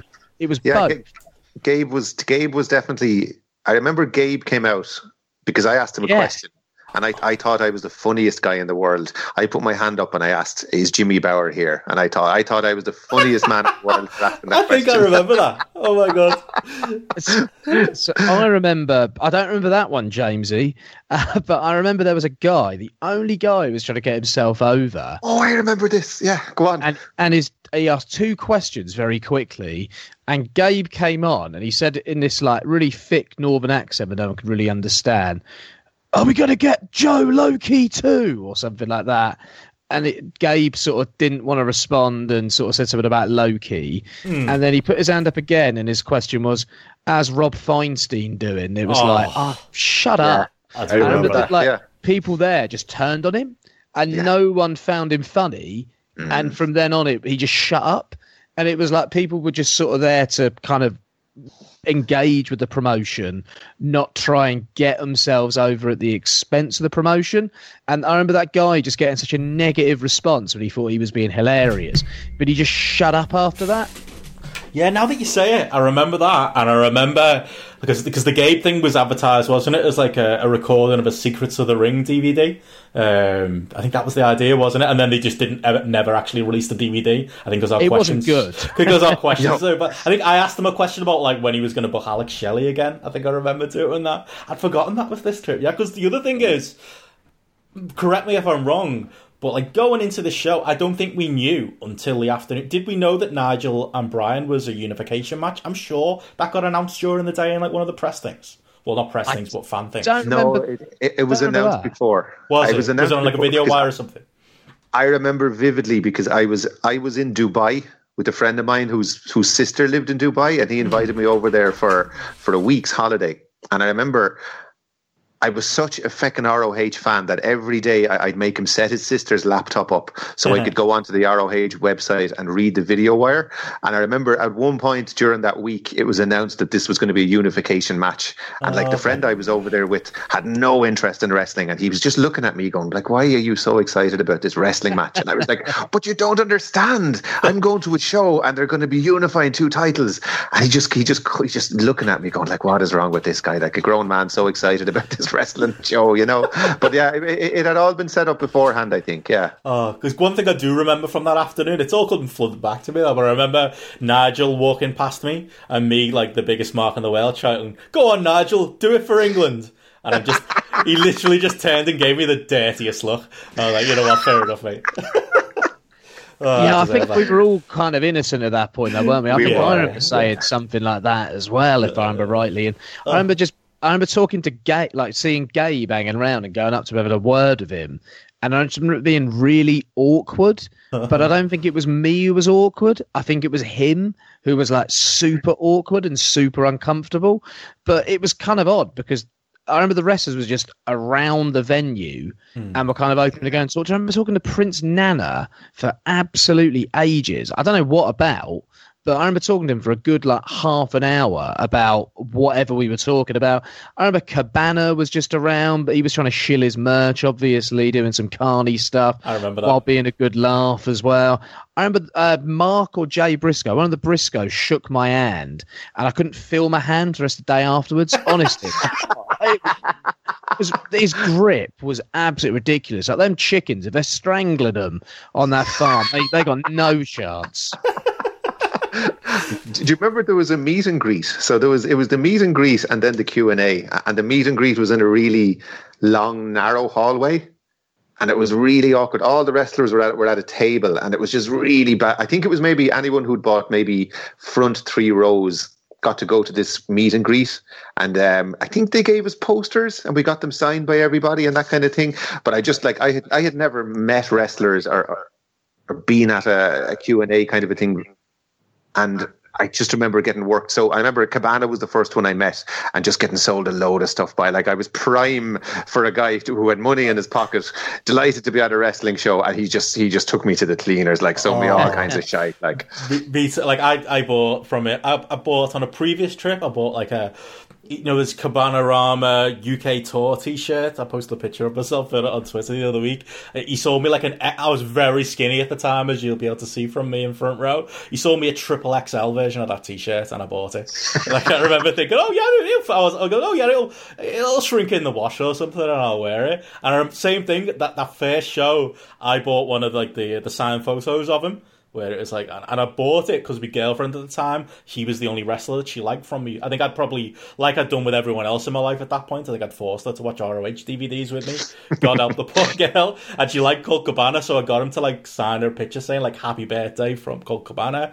And later in the show, during the BJ Whitmer Claudio match, BJ Whitmer, they brawl into the crowd, and I had like my photo under my chair, and he stomps all over it and ruins it. And I remember the next day going up to Colt Cabana in Broxbourne and going, "Oh, you won't believe what happened. You signed this picture for me yesterday for my girlfriend's birthday." And BJ Whitmer stomped all over it. "Do you think I could get another one?" And he was like, yeah, no problem, buddy, no problem. Signs me another one, gives me the photo, and then goes, $15, please. I was like, Of course. And I happily paid him. I had no problem. I'm supporting the boys. But yeah, that's Colt Cabana. Super worker.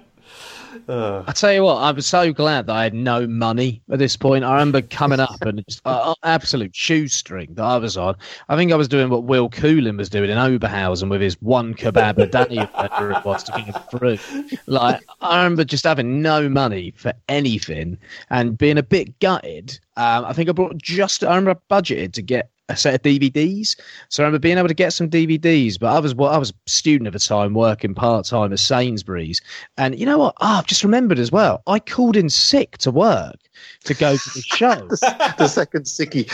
Yeah, it's just come back to me. I remember being in I've not thought about this in years. I remember being in London, getting a National Express coach up from Victoria. And I remember going into a Greasy Spoon Calf and using their toilet, making sure I found a really quiet spot so it felt like I was in bed still. So it was like early morning. calling in sick, saying I had a stomach bug. And I remember going back to work a few days later, and we had this manager. Oh my God, he was an absolute prick, like typical retail style manager, like Sainsbury's and his branch of Sainsbury's is the most important place in the world, and food on shelves, done instantly is the most important thing that can possibly happen in the world. And I remember I didn't get paid for this sick day, and he took me to task. And I remember him saying to me something like, what was wrong? I was like, I had a sickness bug. I remember him saying something like, you had a sickness bug, did you go and see a doctor? No, it was a bug. It was over in a day. I was obviously lying. I just wanted to say I was having a great time throwing a bottle of Daniel Bryan in Liverpool. But I couldn't say that, obviously. And I remember him talking to me about how a salad counter was infected by some disease that was brought over from a Asian country in some Sainsbury's store in London, and the entire store closed down, and how I could have done that to his Sainsbury's, and just sat there thinking, what the fuck is wrong with this bloke?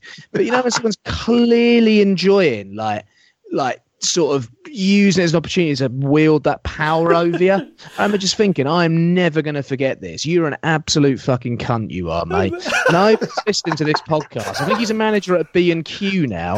I think B&Q in Southampton. I saw him a few years ago. Tell I'm bitter. Tell I still hold a grudge. Like Bret Hart after Montreal, obviously. So if you listen, mate, I was at Ring of Honor that day, having a great time. It's just come back to it. If anyone was out to get you, Joe, they could have just slipped them, get a screenshot of you in the front row, or, it was right out there. Thank God you know other wrestling fans. Could have easily been grassed up there. Amazing. Oh, massively. I love this, that as we go through, we're all like, oh yeah, that happened in 2006 as well. What a trip down memory lane this is going to be. But anyway, where were we? Oh yeah, we were talking about the crowd, and it's 1,700 as well for this show according to Cage Match. I didn't realise that was the actual attendance there, but yeah, you could hear it. Was that their biggest house at the time? It was, yeah, it was. And then I think they maybe improved it on the WrestleMania weekend the year after.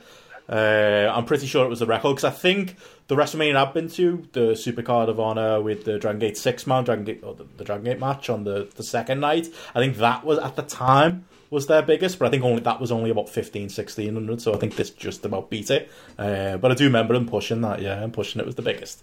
It was the loudest, definitely. That you could definitely hear it, and as we were saying, we'll go into the car, the opener, again, Colt Cabana won the lottery. Came out first, got himself cheered, and to the point we were just making, what I thought was really interesting was when Spud comes out, and we've just been singing his praises, and I love Spud, but poor Spud walks out, and you can audibly hear the boos. I don't know whether that's just Jamesy in his section, but you can really hear that, there's a feeling in that crowd. Johnny Storm gets a bit of a cheer, and Matt Sydal gets a hero's welcome, but there's a feeling that child of, oh no, not this British shite. We're there to see Ring of Honor. We want to see Colt Cabana. We don't want to see Spud. That's the snobbery, isn't it, that I was talking about with the ROH fans? And we just weren't there to see Spud. We were there to see American stars, weren't we, really, more than anything? Oh, definitely, yeah. And, as far as openers go, it was all right. I gave it 2.5 on Grapple. This show is available for rating on Grapple if anyone wants to go to the other events section. And a cheap plug there for Gareth. But yeah, you can actually rate this show now. He's put a couple of the retro ROH shows up there as well. But I gave it that because it was a fun opener. But it was just it was a chance for the crowd to get to see Colt Cabana, chant ROH. Get Johnny Storm did a couple of fun spots. You got to see Sydal do his big shooting star press for the finish, and Jamesy, it sounds like you had the best view in the house for that one as well. It maybe outstayed its welcome a little bit, but yeah, it was one of them. This was more about the crowd getting to see Ring of Honor and watching it back on the I was going to say DVD, but via the means that we managed to watch the show, because it's not really available anywhere, unfortunately, unless you have means. In watching it back, this was a match all about the crowd for me, and just soaking in that Olympia atmosphere that we're starved for some proper wrestling at this point in 2006. I was very satisfied with this as the first wrestling match I ever saw live. Oh, it was there you go. Kind of a good opener, I thought. Colt Cabana I loved at the time. Great guy to get the show underway. Johnny Storm was in the first ever indie match I ever saw, which was Johnny Storm AJ on... Oh, yeah. Show. Do you know the one? They had two, didn't they? On the Wrestling Channel. Yeah. It was on the Wrestling Channel in 2003 or 4. He still had the long hair in it, hadn't he? He did, yeah. It's a really good match. I remember being kind of blown away by it because I'd never seen anything like it. So it was cool getting to see him, but I didn't know he was bold. And it's weird because Johnny Storm's gimmick is still exactly the same now, 14 years later. He still comes out to the same music. I think he wears the same singlet as well. He's sort of stuck in a time warp as Johnny. But I remember thinking he was past it as well, which is hilarious to say now. But I remember in 2006 going, Johnny Storm and Jody Fleischer so 2003. You know what I mean? Like when they were actually flying over to America and when they were on what was that, King of England's show on Bravo. It was like, they're a couple of years ago now. They had their moment. Remember when they did Frontiers of Honor over here and stuff like that? And again, as someone who wasn't following BritRes at that point, maybe it's my fault that they kind of fell off my radar. But yeah, I remember even then in 2006 going, they're bringing Johnny Storm back for this. Whereas now, I'd take Johnny Storm on a show and we're 14 years later. I'd love Johnny Storm on a show and Jody Fleischer. Yeah. Yeah, I actually watched this. I went to the effort of digging out the DVD just for old time's sake. Number one, I wanted to see that it still work, and number two, I just felt like I wanted to do it the old school way. So I got the DVD player going again and plugged it in. Amazing. And two massively nostalgic things to me from the DVD. Number one, that scuzzy techno music that they used to have on the DVD menu where you could pick the matches or you could play it or you could watch the ROH video wire. And the amount of times I would have passed out on my sofa watching an ROH show and woken up at 2 a.m. with that belting out of the speakers on my television. I can still hear it in my head, and I just got such a wave of nostalgia hearing that music. And the other thing was, do you remember the ROH bot arm? Remember the big thing about that? It was the do you know what, when the wrestlers were coming to the ring and it was the graphic they used for their name to come up? But you remember Gabe made a big thing on the message board about this. He said, "Coming soon, the ROH bot arm." And we were all like, what the hell? Do you not remember this? No? Or is this just in my... Doesn't ring a bell. No. Was this a couple of years later or... No. It would have been sometime before this, and he was coming soon, the ROH bot arm. And you know the way Gabe liked to troll us every now and again, like he would have big announcements and he teased them and that kind of thing. And this was a huge troll job, and he started a whole thread going, "What do you think the ROH bot arm is like?" And we were all like, God, what is this going to be like? Is it going to be some new wrestler? Is it going to be, because we'd always be speculating about who they might bring in and something like that. And all it was a fancy match graphic for people's names to come up on the screen. And I can imagine Gabe sitting at his computer laughing his head off when he revealed what this thing was. But yeah, maybe I've made that up, but I'm pretty sure I hadn't. Amazing. Ever the promoter, Gabe. You gotta love it. Yeah.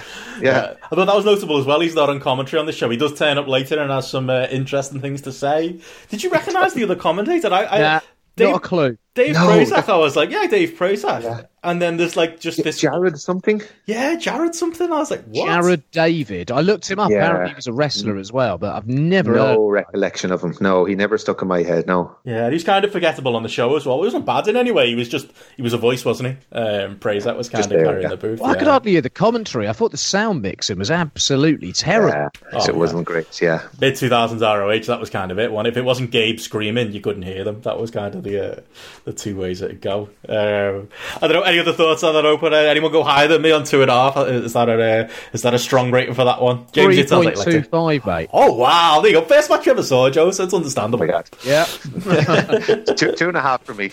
Yeah, fair enough. But yeah, fun opener, and it is a good way to set the tone for the show. I love that one of my big memories is being in the crowd, and after this match, a rogue Chris Hero appears. Comes through the crowd, does a really sweet roll under the ropes, doesn't he, to get into the ring? This was obviously in the.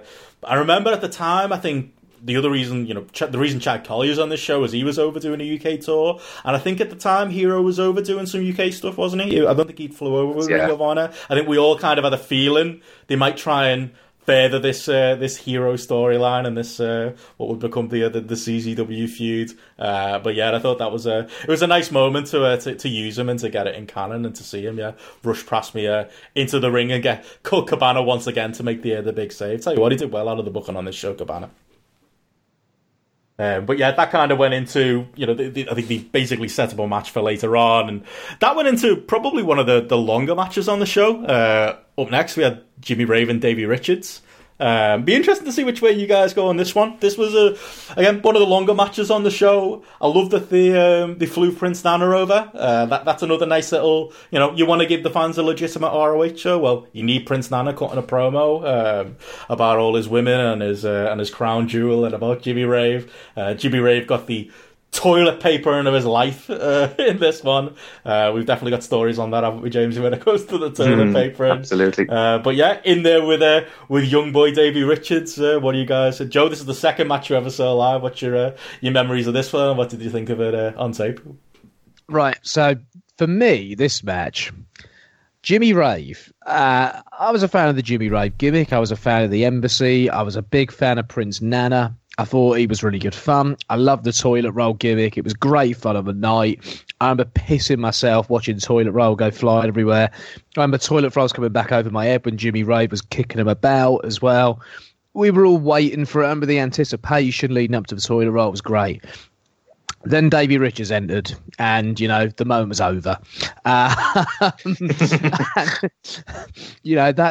for me is just a personal take on Davey Richards. I remember at this point, Davey Richards, I don't know if I'd really seen a lot of him. I think because of the delay in the DVDs, I'd maybe only seen one of his matches at this point, and I think I'd seen one in PWG online somewhere, maybe. People were raving about this bloke, and I remember thinking, don't know. And I remember not really enjoying the match of the night. I remember being quite bored. At points, a bit like, not bored because I was obviously on a high and the adrenaline was flowing because it was my first show. And I remember watching this show back maybe about 7-8 years ago, my brother. And I remember us watching this match saying, this is dull. And it felt really poorly structured at points and put together, if I remember rightly. So when I got to it this time, I thought, I'll give it a couple of minutes. I was bored. I'm not going to lie, I didn't want to sit through a Davey Richards match, and I didn't want to sit through a Davey Richards match that went 23 minutes. So I ran on through it because I just don't like Davey Richards as a wrestler. Sorry. The Davey Richards pundit, that's Joe. I'm not... It's funny because at this point, with Davey Richards, a lot of indie hopes were pinned on him. This was the point, wasn't it, James, where he was teaming with Super Dragon in PWG? Yeah, that's right, yeah. I'll be honest, I was one of the people pushing for him to get on ROH shows and wanting for him to be on ROH shows, and when he did start to turn up, thinking he was going to be the next thing, and what a perfect fit he's going to be as this. I think Gabe did as well. Gabe kind of hyped him as that. Really built him. It depends on who you talk to, because I think for us, as our generation of Ring of Honor fan, Davey Richards just wasn't really a thing that ever happened. There's other Ring of Honor fans who maybe are more into the stuff that came a couple of years later that'll talk about his matches with Eddie Edwards, specifically that 5-star Meltzer one is one of the best matches of all time. And the Elgin match, yeah. Yeah, the Elgin is Elgin the 5-star? Yeah, I'm sure he did. Elgin Richards, 5 stars, yeah.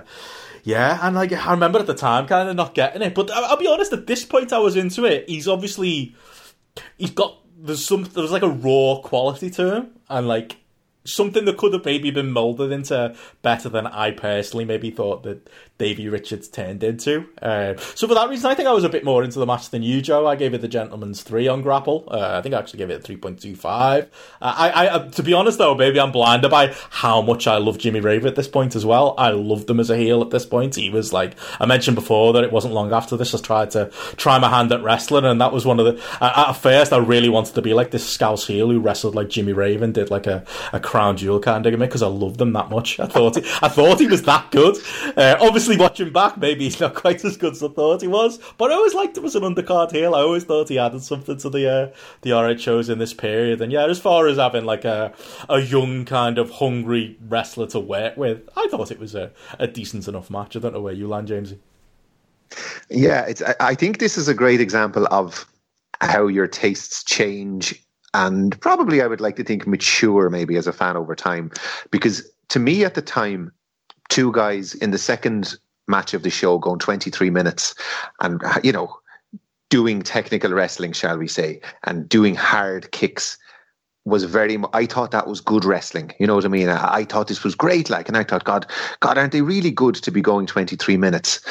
And at the time, I was big, and I remember a lot of the people I talked to around this time, we were all really impressed with Davey Richards over the course of this weekend. the idea of a junior heavyweight style wrestler who'd, you know, do the stiff kicks and kind of was a bit of a Dynamite Kid ripoff and that kind of thing. But like to us at the time, we thought that was the greatest thing ever. And now I look back and I can see all the flaws in him, you know what I mean? And especially at this point where he's fairly new to the scene. Like I do think there came a point like maybe around 2010, 2011 where he did mature as a wrestler, and even if he was never a great consistent wrestler, you could at least put him in with like a Roderick Strong or a Kota Ibushi, and like you could have genuinely good matches with people.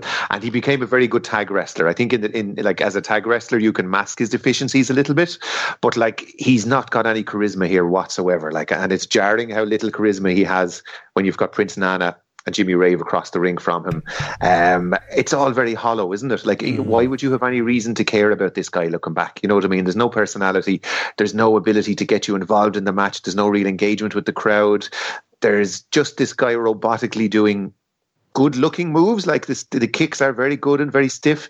He's like a guy who's watched a lot of Japanese tapes and he's doing his best to do an impression of them, you know, that kind of a way. So it's just amazing how like in 2006 I was in love with this kind of thing, and in 2020 I'm looking back and I can kind of go, God, like that really wasn't as good as I thought it was.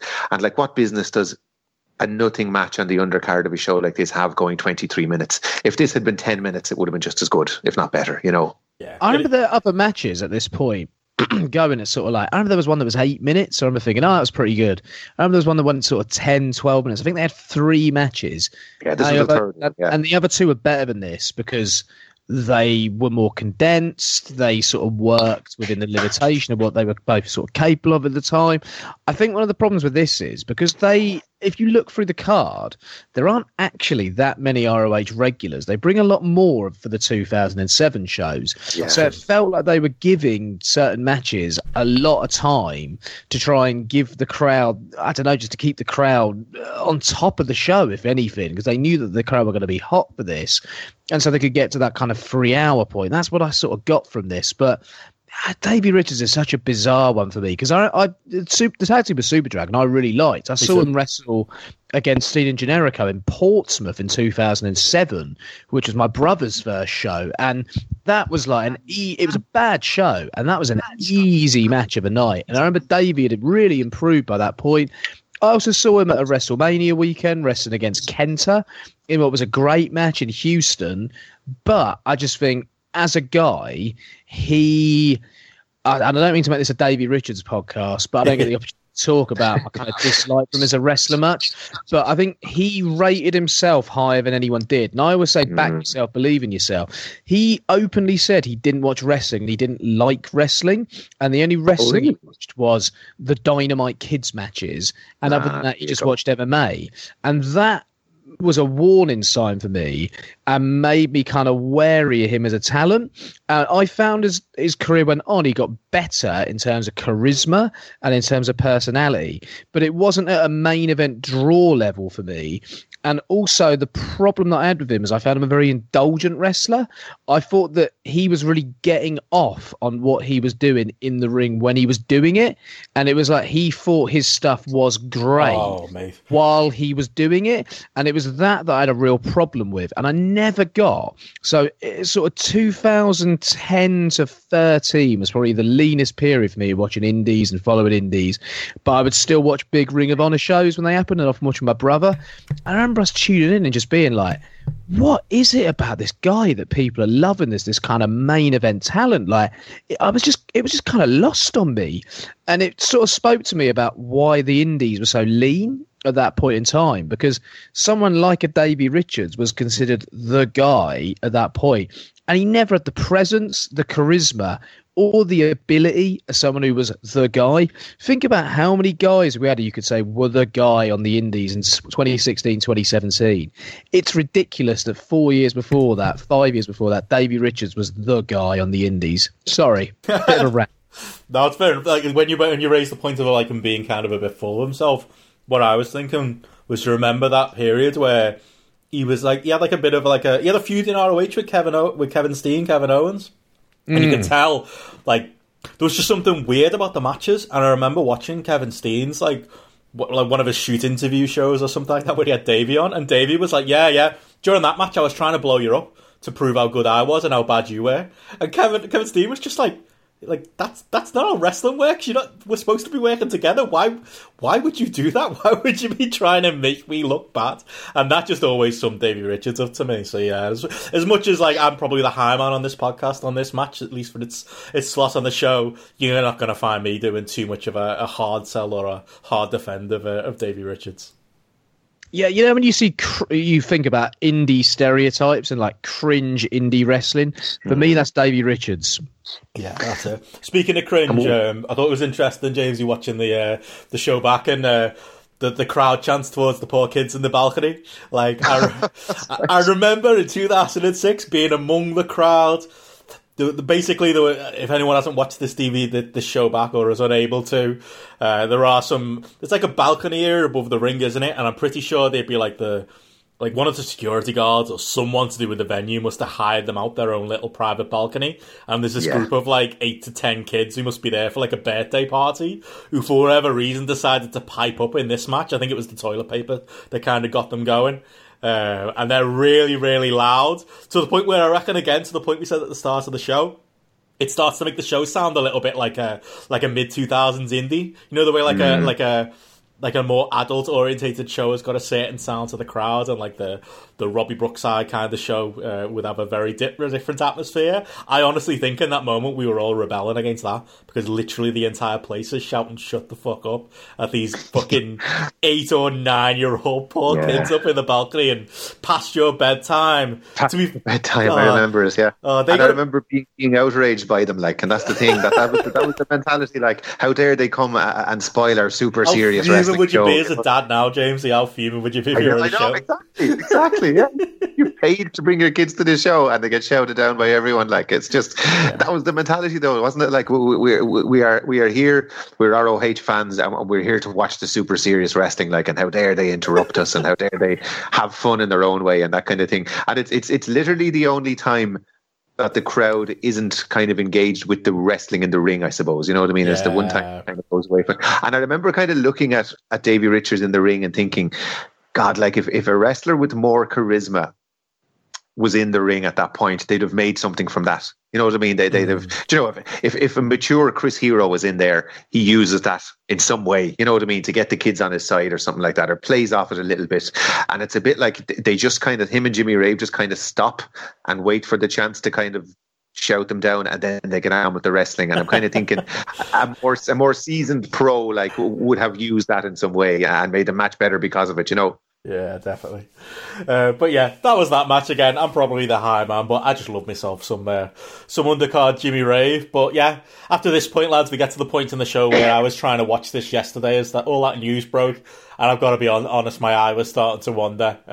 Couple of really throwaway matches we'll probably get through quickly. And BJ Whitmer and Claudio Castagnoli and Colt Cabana and Chris Hero set up earlier. I'd say the BJ Claudio match again is most notable for me for one, BJ Whitmer using my water bottle that I for some reason bought into the venue, like a full-on 2-litre water bottle that I bought from the Asda down the road. He uses that as a weapon in the match, and then he stomps all over my Colt Cabana picture. That's kind of my most abiding memory of them. Couple of 2-star specials as far as I'm concerned on Grapple. Any big memories from you guys? It was just a match, wasn't it? It was just kind of there, if anything. BJ Whitmer's music, I remember thinking it was awful. First time I've heard it in the years, it still sounded awful. Don't know why I ever used that as an entrance theme. Sledgehammer on the other hand, awesome. Do think Trent and Tyler used it better later on though, but still good. The one thing I remember about Claudio Castagnoli from this weekend, that Q&A sort of fan gathering thing before the show. Do you remember him walking around in a pink suit? Yeah, I think so. And he was playing heel the whole time. Yeah. I remember that was the most I'd ever seen him sort of give off before in terms of character stuff. It was very odd, but kind of cool at the same time. Yeah. And that's kind of my memory of him from this weekend, not this match. No. Anything from you on it, Jamesy? Or maybe the next one, Cabana and Hero? I think what they probably should have done was just done a tag match and done Claudio and Hero against Cabana and Whitmer, because they're two very nothing matches. You know what I mean? The only thing I would say is we're just in the period after, like, the Cage of Death has happened between the two promotions at this point. And one of the great things about that whole angle is that they actually, ROH used it to elevate people like Whitmer. Like, I remember not really thinking much of Whitmer for a long, long time. And they would book him and book him and book him. And he was in that tag team with Dan Maff for a while, which was okay. And then he was doing a singles run, and nothing ever clicked. And it was only after that feud that people actually kind of respected him. Like, he did the barbed wire match with Necro Butcher, and people kind of had a lot of respect for him after that. And I just remember thinking, like, God, like, what a great feat of booking that you'd use that big feud to get, like, Adam Pearce was another guy who got elevated by that feud. You know what I mean? I remember thinking how good the booking is that you'd get guys like in hindsight, BJ Whitmer was a very bland, very average wrestler, but like, he felt like a big deal. Even the fact that he was over in Liverpool felt like a big deal to us at the time.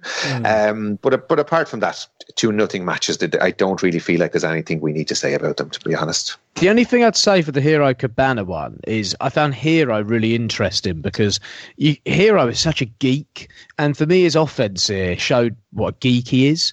And there's nothing wrong with that, but I thought his offense was so showy, like the cravats he was doing, the little rolls at times. Like, you can tell he's watched this stuff on these tapes he's been watching, or these Tracy Smothers seminars he's been attending the week before. Oh, yeah. And he's thinking, right, I'm going to lay this uppercut in this way and do this rotation this way. And I thought it was kind of fascinating watching Hero back in this sort of match at this stage of his career, because 10 years later, he was doing some similar stuff. But it felt far more directed and smarter. I think, and sort of it had a place, and you sort of can see what a journey he went on as a wrestler. Yeah. But also, he bet on himself and how fascinated he was by wrestling and wanted to learn. And yeah, Chris Hero's a guy that he's probably one of in my top 20 of all time, I'd say. Put it up. Oh yeah. It's funny with Hero because like it felt like a battle to get him into an ROH, because like you guys have probably been from the message board as well. Like, any time there was like a who do you want to see in ROH kind of like thread, it'd be Hero, it'd be Quackenbush, it'd be Super Dragon, and they were kind of the guys that Gabe would just not book. And he just, I think he always had a dislike for like guys who wrestle in t-shirts. I think that was maybe part of it. I know he's come on record about that before, about, you know, Hero during this period. You know, the likes of Eric Cannon that never really got a shot in ROH, although, you know, I think he was probably a budget version of this technical style that Hero did. But like Hero, yeah, like at this point, there would have been people who would tell you, like on the indies, he's one of the best wrestlers in the world already.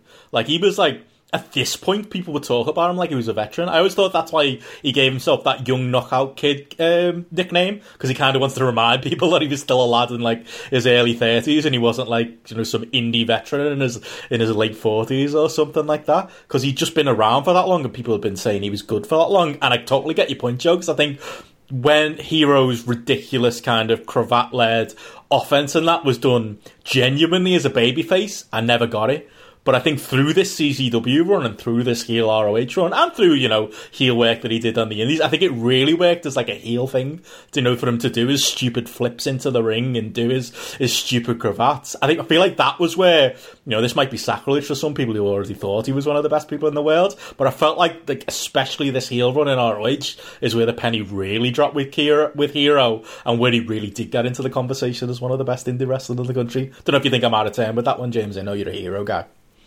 No, like, if you go back to me in 2006, I would have been massively unconvinced by Chris Hero. And again, I think it's nearly the whole drinking the ROH Kool-Aid. Yeah. If he was good enough, he'd be in ROH, would have been my mentality, you know, that kind of a way. And the same with Quackenbush. And like, I do think Hero was still like, this is 2006. I think he was still very much putting it together as a wrestler. Like, I would say he hadn't kind of fully formed and fully matured as a wrestler until probably 2011. Like, I think there's kind of two career peaks of Hero. If you look back at his career, there's 2011 in 2016, and it wasn't kind of until he did those trips to Noah and kind of rounded out that part of his offense and he kind of became more of a better striker and that kind of thing, that he truly became a world-class wrestler. But like, yeah, I just remember, like, I couldn't see it with him, and I totally bought into like, who's this baggy pants geek kind of a thing, you know what I mean? That would have been my mentality about him. And it was only maybe when they remember they teamed him up with Larry Sweeney in ROH and that kind of thing, and there was the Chris is awesome thing and all that. Sweet and Sour Incorporated. Sweet and Sour Incorporated, yeah. They were great. And it was only then back then, it's only then that I was convinced by him.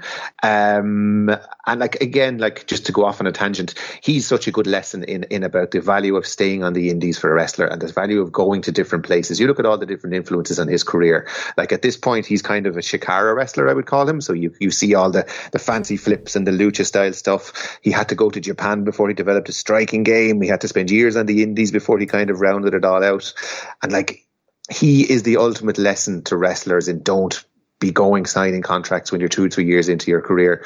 Go out, learn different styles, round yourself out as a performer, and look how good he became. Like, as I said, I was watching some Match of the Decade stuff there lately. I'm watching some old Hero from 2011 when he was in really trim condition as well. Like, he was a hell of a wrestler by then, you know what I mean? But he doesn't get that way unless he goes everywhere and travels and gets a wrestling education.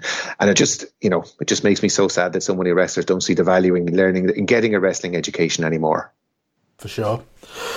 Well, next up, we had a match that maybe I wasn't hugely looking forward to watching back on the VOD, but I actually thought it was okay as far as a rewatch goes. We had kind of what was basically our Noah tag plus Jody Fleisch. That's probably the way I'd describe this match. Doug and Jody against Go Shiozaki and Suwa. This was during the period, wasn't it, where Suwa came over and he did that. Remember, it was like one of the original viral clips where like somebody had asked him what he thought of Brit Rez, and he was like, many skinny boy. Shit.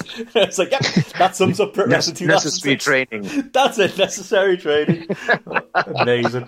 And he was right. He wasn't wrong. I hope that I hope Jody hadn't kind of influenced that, because there's points in this match where he outright just doesn't want to take some of the bumps for Jody. I think Jody tries to do the 630, the Phoenix DDT, and Suwa just doesn't go along for it, and it's just like, ooh, this is awkward. But to be honest, I think it went too long.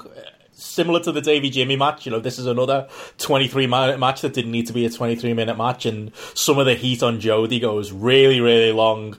They kind of teased Doug going up top for his big knee drop finish far too many times, and it just, for me, it goes at least 5 too long. But I still thought it was an alright tag. I thought Jody was decent fighting from underneath. If again, yeah, it probably could have been trimmed down. And I thought Doug looked good too. I thought it was a decent enough match. I went 3 on Grapple. It's a gentleman's, but it was fine. Were you any higher on this one, James? Are you a Suwa guy? He seems like your kind of wrestler. Again, I would be now more than I would have been back then. I remember I was only kind of getting into Noah back in 2006 at this point, and the guys I liked in Noah were the Kentas and the Marufujis, the guys who had a bit of flash about them. I wasn't in a place in my fandom, I think, to appreciate just a guy being an outright heel like Suwa would have been, you know what I mean? Whereas nowadays, I'd be all about that kind of thing almost, Again, I would say this probably is the best match on the undercard if you exclude the 2 main event matches. Probably the best match on the card apart from that. As you said, Jody kind of stands out a little bit so even on paper, he stands out completely. The Noah guys are very solid. I think Go Shiozaki was doing a kind of a UK tour. I think I mentioned it on the last show. I saw him in Dublin a few times for Irish Whip Wrestling around this time. At one point, he would have wrestled Drew Galloway. Which, when you think about, in 2020, that's the WWE Universal Champion against the Noah GHC Champion. It's kind of mad to think the paths they've taken in the 14 years since, But yeah, a good solid match. Not a whole lot more to say about it, really. That's it. Any memories of this one, Joe? Went to the bar because I got kind of bored. I liked some of the guys there. I remember just thinking, what's this doing on the card? This isn't Ring of Honor at the time. And I watched the entrances and thought, 23 minutes. I've got other stuff to do. It's lockdown, plenty to do at the moment. I ran through it, mate. Sorry. Yeah. Understandable, to be honest. I remember at the time, I get it now because of politics, but I wanted Johnny and Jody to be the tag team here. And I feel like, I don't think you were getting that match, unfortunately, with the Noah element. But I would have loved to see them as a team on this show, maybe against 2 other people. But yeah, I think I'm higher than you. I enjoyed it. I thought it was a solid match. But I'm hoping, if you didn't watch this one, Joe, for the sake of history, you at least watch the entrances of the follow-on match, because my God, Jamesy just said the last one was the was the best match on the undercard. I think we're all comfortably going to agree the worst match on the undercard followed up. Because remember when we said earlier about how, we all came here to see Ring of Honor?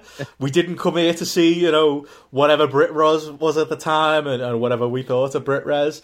This match, both in the building and watching it back on VOD, stands out like a sore thumb. Like, I know for a fact Bryan Danielson is backstage telling Gabe Sapolsky that he's just come back from one of his UK tours, and Robbie Brookside's this all-time great who's taught him all kinds of things, which I'm sure he did.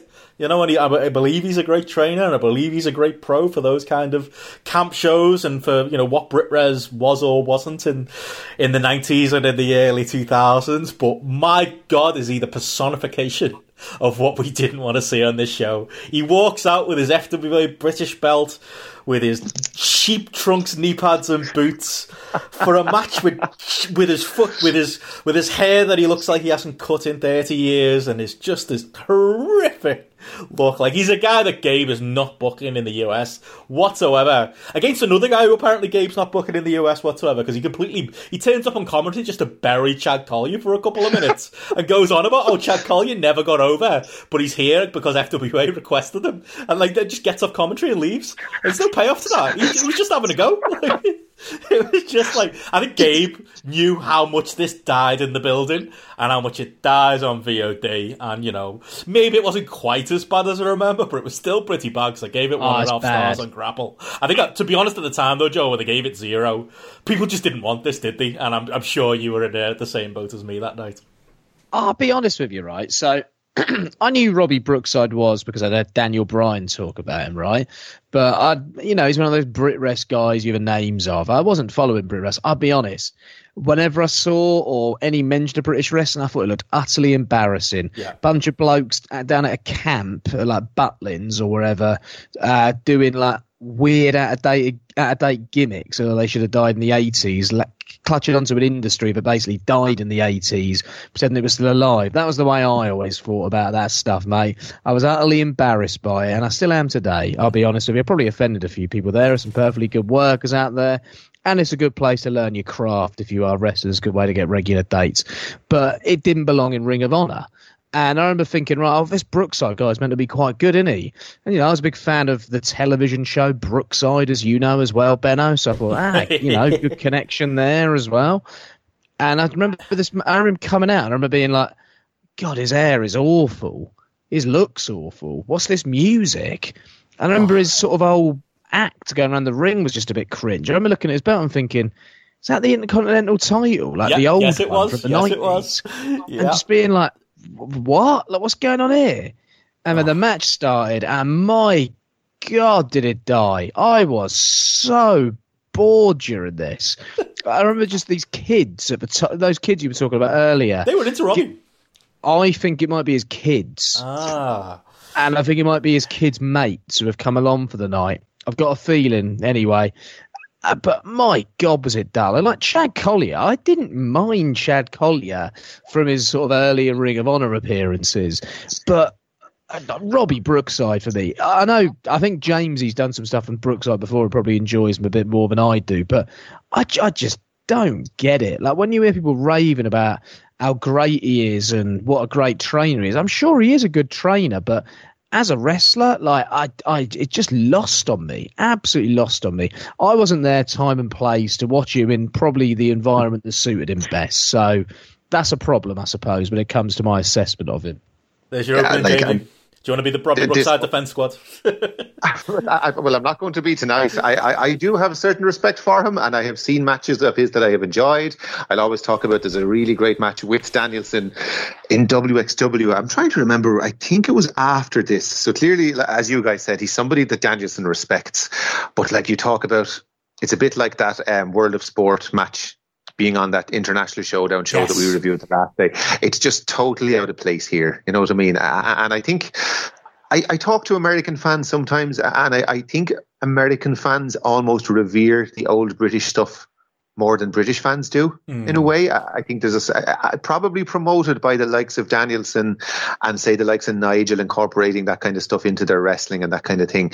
They kind of have a bit of a rose-tinted view of some of the old world of sports stuff, and I think if they actually watched it, they mightn't be as impressed by it. James, can I just interrupt you, make a point on that? So once, when I was in Florida a few years ago, I went to a couple of Evolve shows, and me and Biff Busick really hit it off. Top bloke. I was chatting to him for ages, right? And we were talking about all sorts of wrestling and just general stuff. Really good bloke. And then he started talking about World of Sport, thinking I'd just be this massive World of Sport fan. And he could not believe it when I told him about like how I found World of Sport kind of embarrassing and a bit cringe to look back on. And I tried to sort of explain it from a kind of cultural point of view and how it's kind of an interesting insight into like the past. But I think not experiencing like British culture, there's kind of this disconnect from it. And they assume that it was like this thing that we as fans in the UK kind of heard about from our elders kind of thing. And like, yeah, I've heard my dad talk about giant haystacks. I've heard my granddad refer to, I don't know, Mick McManus before and say break when he used to break his car like the referee would in World of Sport. But yeah, I think you're spot on when it comes to that. It was really interesting having that one-on-one conversation with just seeing his shock when I sort of gave him my sort of upfront opinion about it. Sorry, mate. Please carry on what you were saying. No, that's it. And as I said, just felt like a match that was out of place. And like even me back then, who would literally swallow up anything that ROH put on a plate at this point. As I said, like I was sitting at this show, having a ball, enjoying all this stuff. I was just scratching my head at this match. Like I just couldn't understand why it was on the card. Chad Collier was somebody I thought was okay at the time. I'd say if I went back and watched Chad Collier now, I'd probably enjoy his wrestling a lot more, given the taste that I've developed as a fan over times. But back then, he wasn't somebody I rated particularly highly. And yeah, just a weird thing. I wonder, was he instrumental in maybe getting the Olympia booked, being from Liverpool himself or something like that, and they felt like they had to put him on the show as a kind of a thank you or something like that? I don't know. But the whole thing was just very, very, very strange. And like you said, Joe, he just looked, the look was terrible. Like he didn't even bother getting nice new ring gear for it or anything like that. The weird long hair, the build, just everything about it was just off and strange and just completely out of place on this cutting edge American US indie show. Like it just, as you said, there's no way Gabe was ever going to fly him out to America, you know? Not a chance. Yeah, for me, I think it was purely rep. I think Gabe took Brian's word, as you would. And this is kind of what we ended up with. Like, one thing I've heard people say about this is, like, at this time, like, one thing Brookside was doing that we might have been into, he was doing a big anti-keyboard warrior gimmick on, like, in FWA, and he was leaning into the fact that I'm the World of Sport guy, and you internet fans don't get it type of thing. That probably would have got over better than this. Him going in there as like the bland hometown babyface that none of us really cared about. And yeah, as I said, poor Chad Collier as well. Any thoughts about the thinking is behind it? Why does Gabe bury him so bad on the commentary?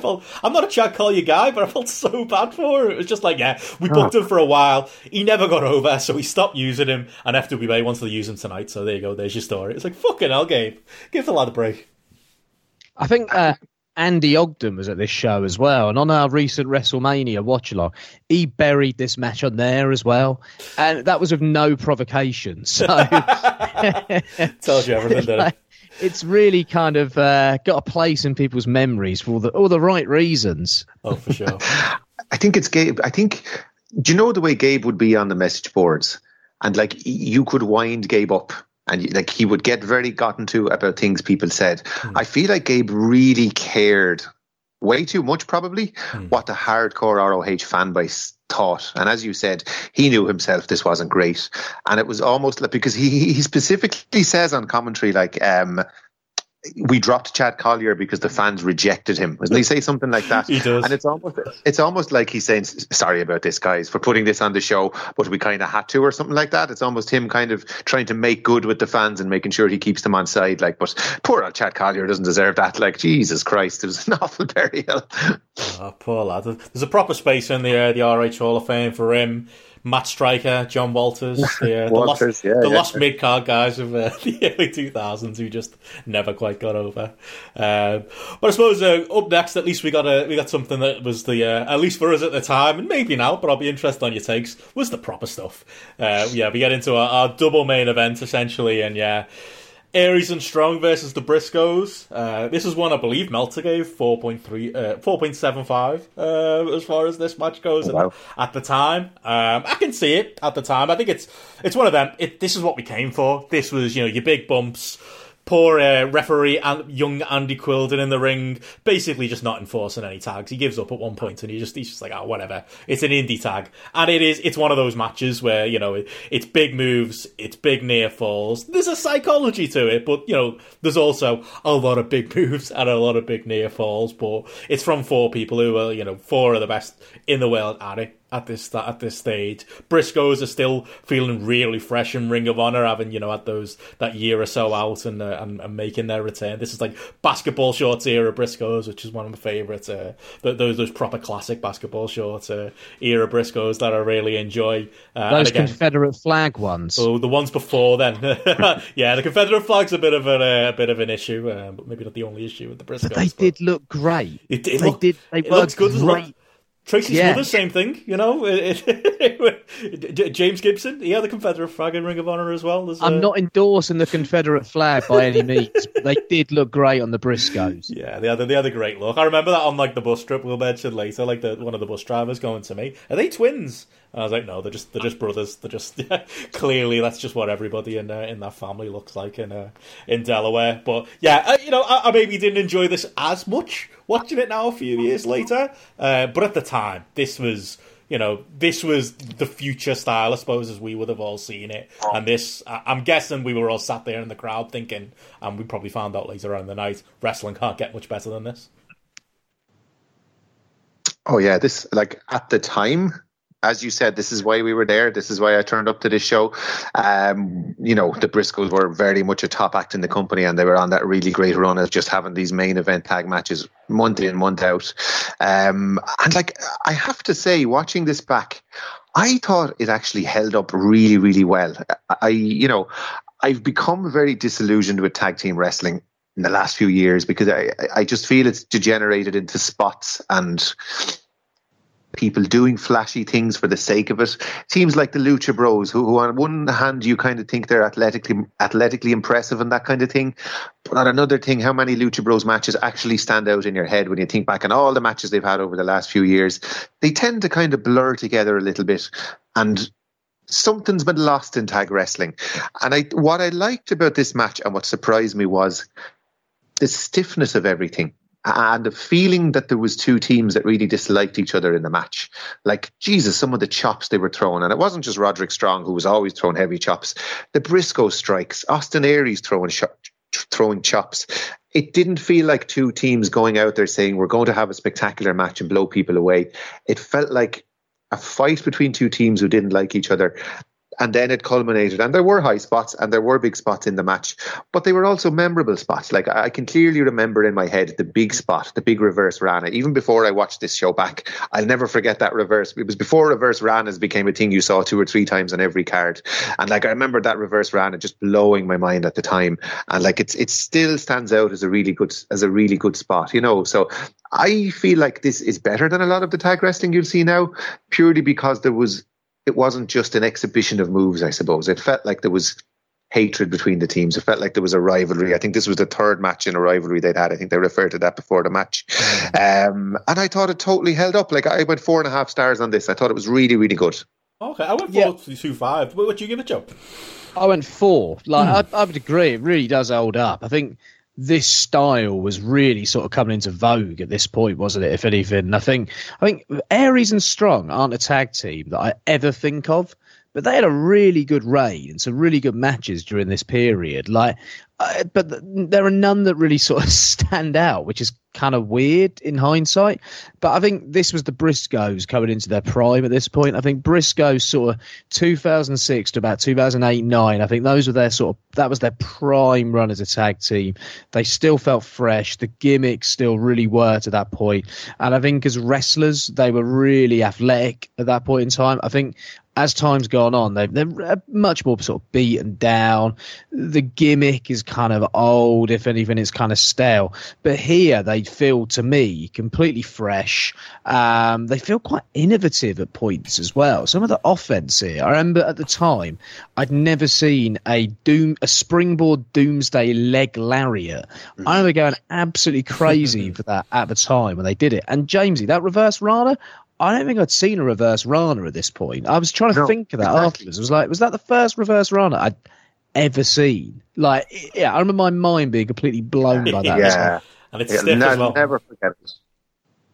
Yeah, that's it. Like, the thing for me that when I was there live, I'll be honest. Like, and we're going to get into the main event in a bit. But I'm one of those idiots who thought this was better than the main event at the time. I remember having a conversation with Alex Shane, of all people, after the show, and he was screaming about this match rather than the main event. I think when we get to the main event, you're going to find that maybe my opinion on that's flipped.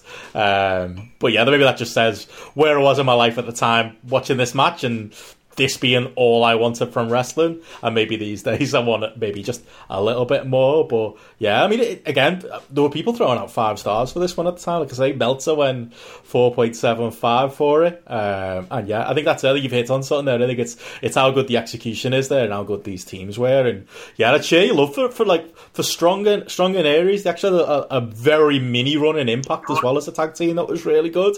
But like, for me, yeah, when the Strong got into Impact for a little while, they even wore the Generation Next trunks for a little while. I think that was the name of the team. God, I've no memory of that at all. We need JP on here. Oh, we need him. The out and out robbed that from our. I remember being at the time being a bit annoyed that they'd nicked the Generation Next gimmick and were trying to do it in Impact. But yeah, they were good there too. But like, for me, the tag team I remember is Roddy and Jack Evans. But you don't kind of give Roddy and Aries the credit, I suppose. But yeah, Roddy and Jack were incredible. I would have loved Jack to be on the show. Him, Homicide, there were a couple of names like that missing, unfortunately. I think that the Aries and Strong's run was like about a year with these belts as well, if I remember rightly. Was it? Wow, I don't remember. I'm sure it was. I'll have a look at Cage Match in a minute just to confirm that. But yeah, I remember actually thinking at the time the Briscoe should have got the belts here because it was like the third match in the feud, and it felt like it was time to go for a title change, especially on a show like this. I remember being quite confused as to why they didn't do it at the time, but just to go back to the Briscoes, I remember some of the matches they had at this point really standing out as well. They went into the Steen Generico feud, which is, one of my favourite feuds ever. It was the feud that probably kept me into Ring of Honor throughout sort of 2007. I remember that being an absolutely phenomenal feud full of really sort of diverse matches as well. But did you guys ever watch their Noah run in sort of 2007-ish at all? Oh, yeah. I've seen like the odd match. Do you remember the match against Ricky Marvin and Kotaro Suzuki they had? Oh, is that the one with the famous spot? Oh, yeah. The one where he does that is one of my favourite tag matches ever to this day. I watched that a couple of years ago and it holds up. It is a phenomenal match. Like, I'm going close to 5 stars on that one. Like, if you're looking for someone to watch over this coronavirus lockdown period, give that one a watch again. It's phenomenal. I think the Briscoes don't get their due, do they? Because of, like you said before, Joe, just how unfortunate. It's kind of admirable in some ways. They've been like one promotion guys. Like they've been in Ring of Honor. This is basically much their entire career, with some obviously indie stop-offs on the way. But yeah, I think that's the thing, because they've been in that environment for so long. I mean, there was a point where I got bored of watching them against the Young Bucks, and they were always having great matches, but it was just ROH would always go back to that because, well, what else are you going to do? We've got these 2 great tag teams, so let's put them in there together again. And yet they're basically part of the scenery, aren't they? And the fact that, obviously we all know the reasons they didn't end up in WWE, and that might have changed the story of the Briscoes' career. But even since that time, when they've had maybe, they'd be great in AEW to hype up that tag team division. But I think I just see them as lifers at this point. I think they're just going to be ROH to the bitter end, aren't they? And yeah, we're not really, so apart from, like you said, that maybe that mini Noah run and the times where you've seen them in odd indies around the country, we're never really going to see the Briscoes out of the Ring of Honor atmosphere. Yeah, I think they needed to go to WWE sometime between sort of 2010, 2012. I think they may have had a chance then. I think if they'd have gone there when NXT was sort of ramping up, they'd have really got over as well. It's a shame that we never saw that run in them, because I think they would have come back to the Indies really fresh as well. But yeah, I've heard people sort of talk about them as one of the greatest tag teams of all time before. I don't see them in that kind of bracket at all.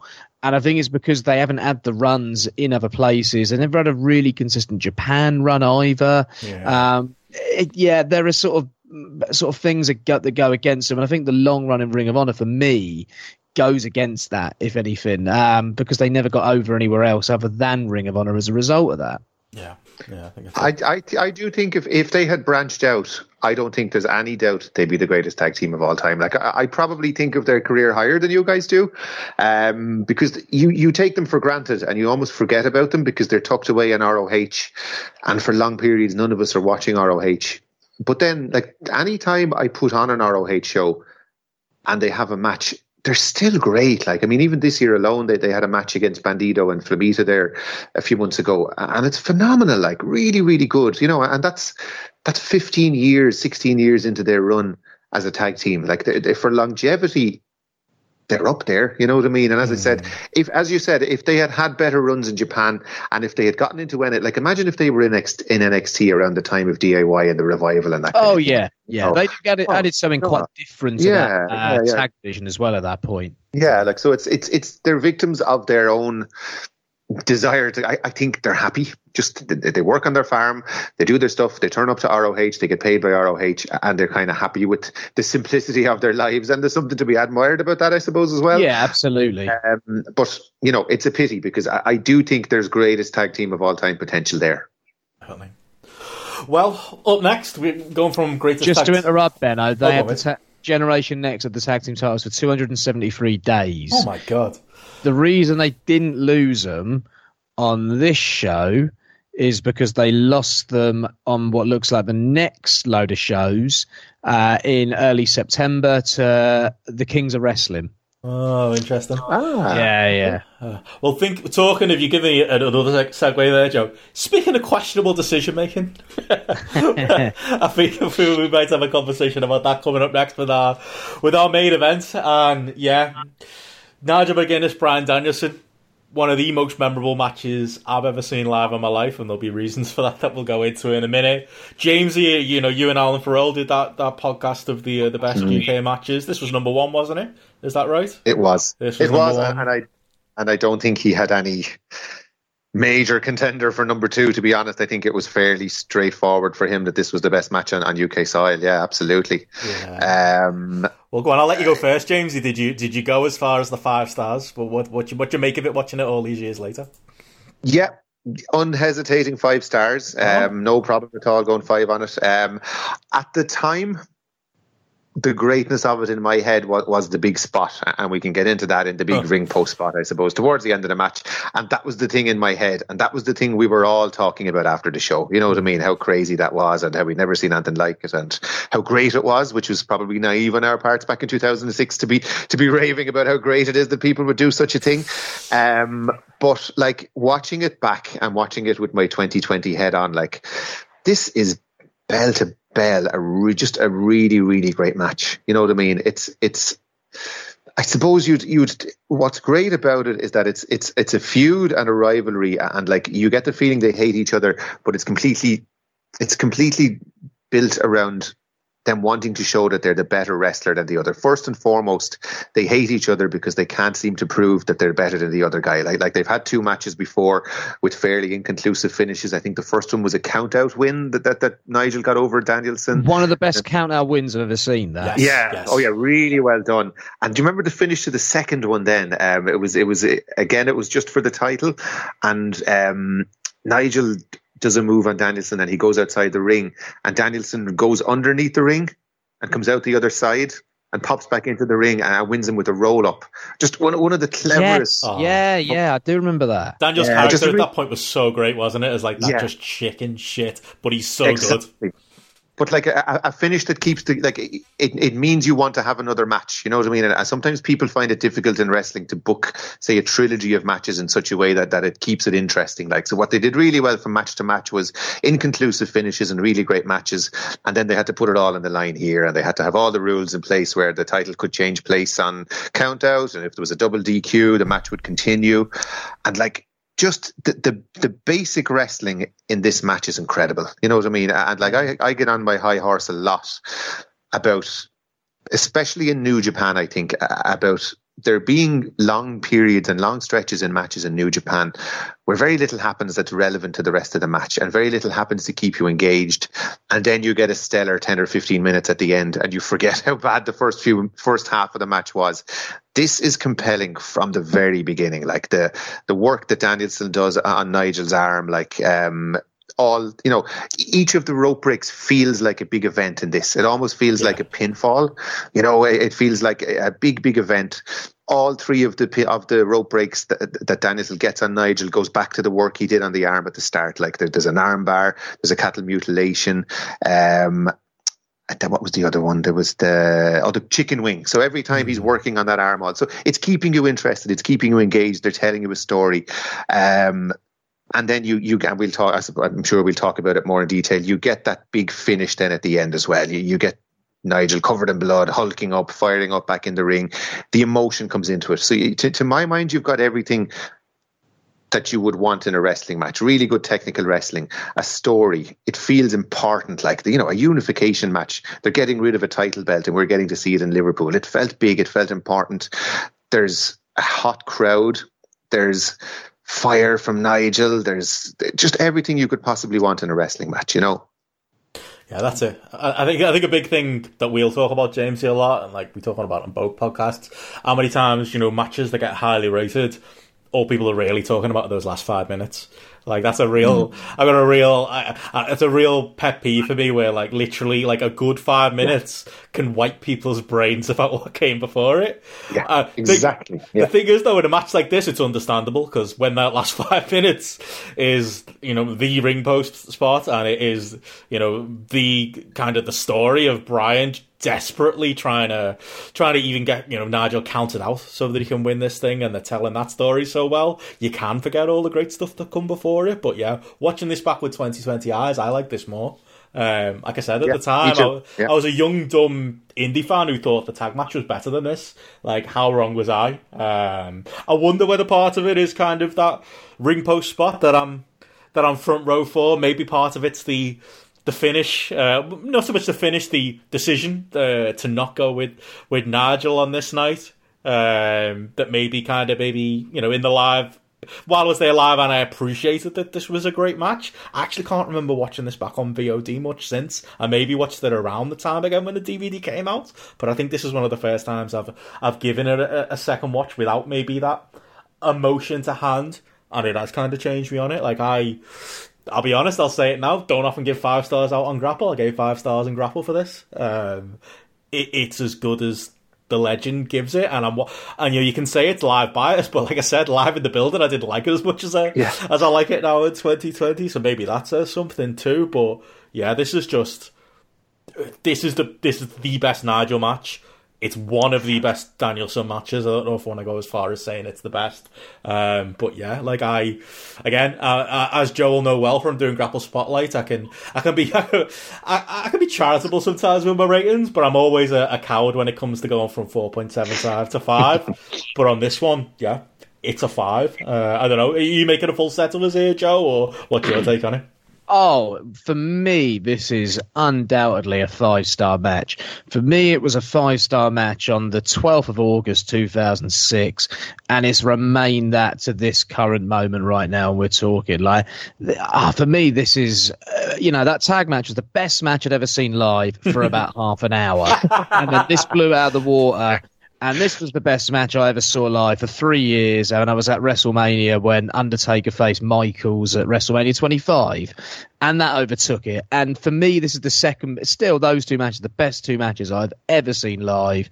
They're two completely different types of matches, obviously. I think, the fact one was at a WrestleMania and it was between two legends of the business puts it over the top for me. But this has got a special place in my heart, honestly. Sort of getting a little bit emotional talking about it now because it was just so good. And watching it back, it's probably been, I said earlier on about when I watched that Jimmy Ray, Davey Richards match, I last watched this show probably about 7-8 years ago. It's been a few years since I've watched it, but I still remember so much of it from the night as well. So much of it is just embedded in my brain.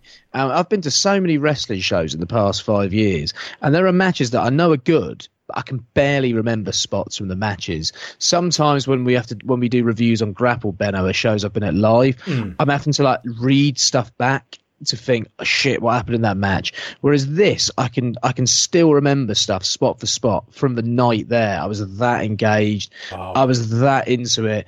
This is an absolutely amazing match. Pure emotion as well. I think Nigel at this point, I think people forget, Nigel wasn't like a made guy in Ring of Honor at this point. I think this is the match that made Nigel a player. For me, that moment where he gets in the ring after the ring post spot, after the dive from Bryan Danielson into the crowd, and then Nigel gets in the ring and essentially starts hulking up. That, for me, is the moment that made Nigel, because it was this sort of over-the-top charisma and presence and confidence that he'd never shown before, and you always knew he was capable of it, and you saw him slowly improving. And this night, covered in blood after taking some horrible abuse that he shouldn't have taken in hindsight, he's the man, and he knows it, and he's got the crowd in the palm of his hands. There are a few people at the start of the match who seem to be on the side of Bryan Danielson. By the end of it, I remember just completely engaged in the kind of Nigel McGuinness struggle, the Nigel McGuinness narrative. And for me, this is what made him as a wrestler. And it's such a shame the Ring of Honor weren't able to come back more regularly and that he didn't get the belt over it, because I think that would have been one of the best moments we'd ever seen wrestling wise in this country if he did end up getting the belt here. But what an unbelievable match this was. James, you did an amazing job there of summing it up. I think one of the things that you tied in was the two previous matches as well, and I thought the psychology extended further from those matches, because I thought part of it was Bryan being that little bit smarter and a little bit more aware than McGuinness as well.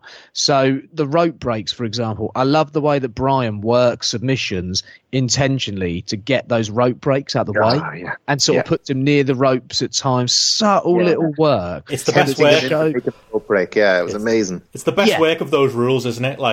I'd forgotten. I mean, I knew it was a unification match, but I don't think about this as a pure title match because I hated that belt and I was never into those matches. The rules were never worked as well as Bryan does in this match.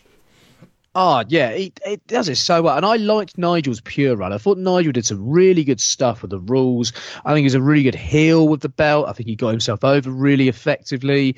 I think he really improved while he had that belt during that reign as well. I think he beat Joe for the belt as well, which I remember being a really good match. But what I loved as well is after the rope breaks are out of the way, from that spot when Nigel was trapped under the table on the outside, the match essentially just breaks down. So it goes from this sort of psychological warfare in the first place where they're trying to outsmart each other to this kind of mad match where they start striking one another viciously, where they just start doing stuff that's completely unpredictable and almost completely different to what they were doing at the start of the match. And I think that is one of the great things about it. Also, the Molten Crowdy, the heel face dynamic here as well, just adds that extra layer to it that I just don't think we get in indie wrestling anymore. And when we do get it, it feels like it's between two wrestlers who aren't anywhere close to this ability at this point in time. Like Jimmy Havoc got this kind of atmosphere in his Progress matches, but it's Jimmy Havoc. The matches won't be any good once they start. But yeah, for me here, this was two guys at the absolute top of their game. Like Jamesy, you said what you said about the early wrestling as well being really good.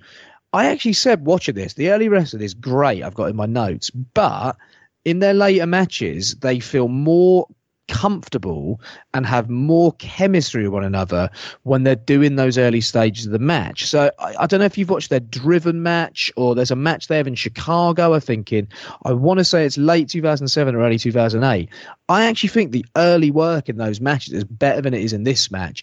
And I'd put 5 stars on both of those matches as well. I really do recommend watching them back, because as guys, they've got possibly, I think if I was thinking of chemistry in ring, I'd go with these guys. I'd go with Undertaker and Michaels. I'd probably go Kobashi Misawa, and I'd probably go Marty and Ospreay, you know, in terms of like my favourite combination of 2 guys who just trust one another, can read one another, and can just work off one another. And yeah, for me, these sequences in their matches get better as they go on. Well said.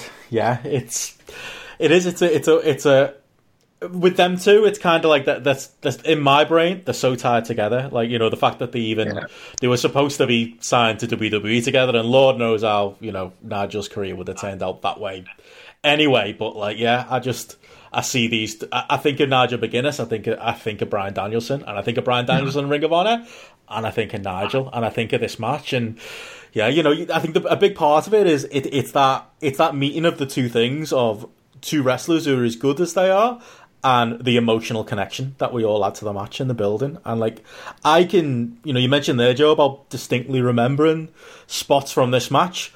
As you both said, that finishing sequence of, well, not even finishing sequence, but towards the finish of the, you know, the ring post spot, to the dive to the crowd, to Nigel getting into the ring and hulking up, that will be imprinted on my brain for forever. And for good and bad reasons, to be honest, because that's another thing I want to get into. Like, I think the ring post spot, like, I'll be honest, it was tough to be there and watch that happen. Oh, like, yeah. You can see me on the VOD, can't you? I'm literally the closest person in the building to that spot. And, like, it was horrible to watch. It really was. Like, maybe I'm a masochist now in 2020. I'm a bit older and I don't care anymore. But at the time, I wouldn't say it took me out of the match, because I was bang into it when Nigel got back into the ring and was hulking up. But it did play on my brain. Like, it was really, really, like, it will be forever imprinted in my memory. It doesn't come across on the VOD, but I can hear it still. Like, the sound of Nigel's forehead hitting that solid metal ring post. And he doesn't... I remember watching it kind of like... You know, I'd been to live wrestling shows before, but like, I don't think I'd ever seen like a hit that hard, and it kind of hit. It was like, there is no work in this. There is Nigel, and this was to his downfall for his, you know, one of the reasons his career kind of ended is he did go very, very hard with the strong style. He broke Jimmy Rave's jaw at one point, didn't he? And he was in Liverpool the year after. Yeah, that was it. Yeah, he went all in when he went from being pure wrestling technical guy to wanting to be a main eventer. He gave his body for it, and he did give other people's bodies for it as well, but especially on this night, because there was literally, that was one of the first times I'd seen a spot in a wrestling match and going, you know what, he's not even working it. He is just a man. Like, what it's like watching a man on the street headbutt a lamppost, and everything that sounds like and everything that looks like, including the hard way bloods. Like I say, you can see me on the VOD looking like I'm about to retch. Like, I really struggled with it at the time, and it did.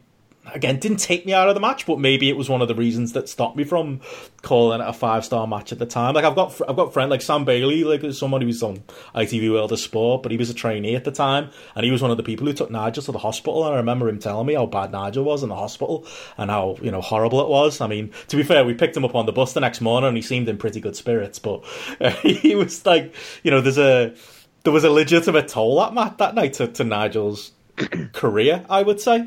Maybe that's dramatic. Maybe I'm getting worked, but you know, Joe, you weren't that far away either. You know, watching that thing live, and yeah, that was just.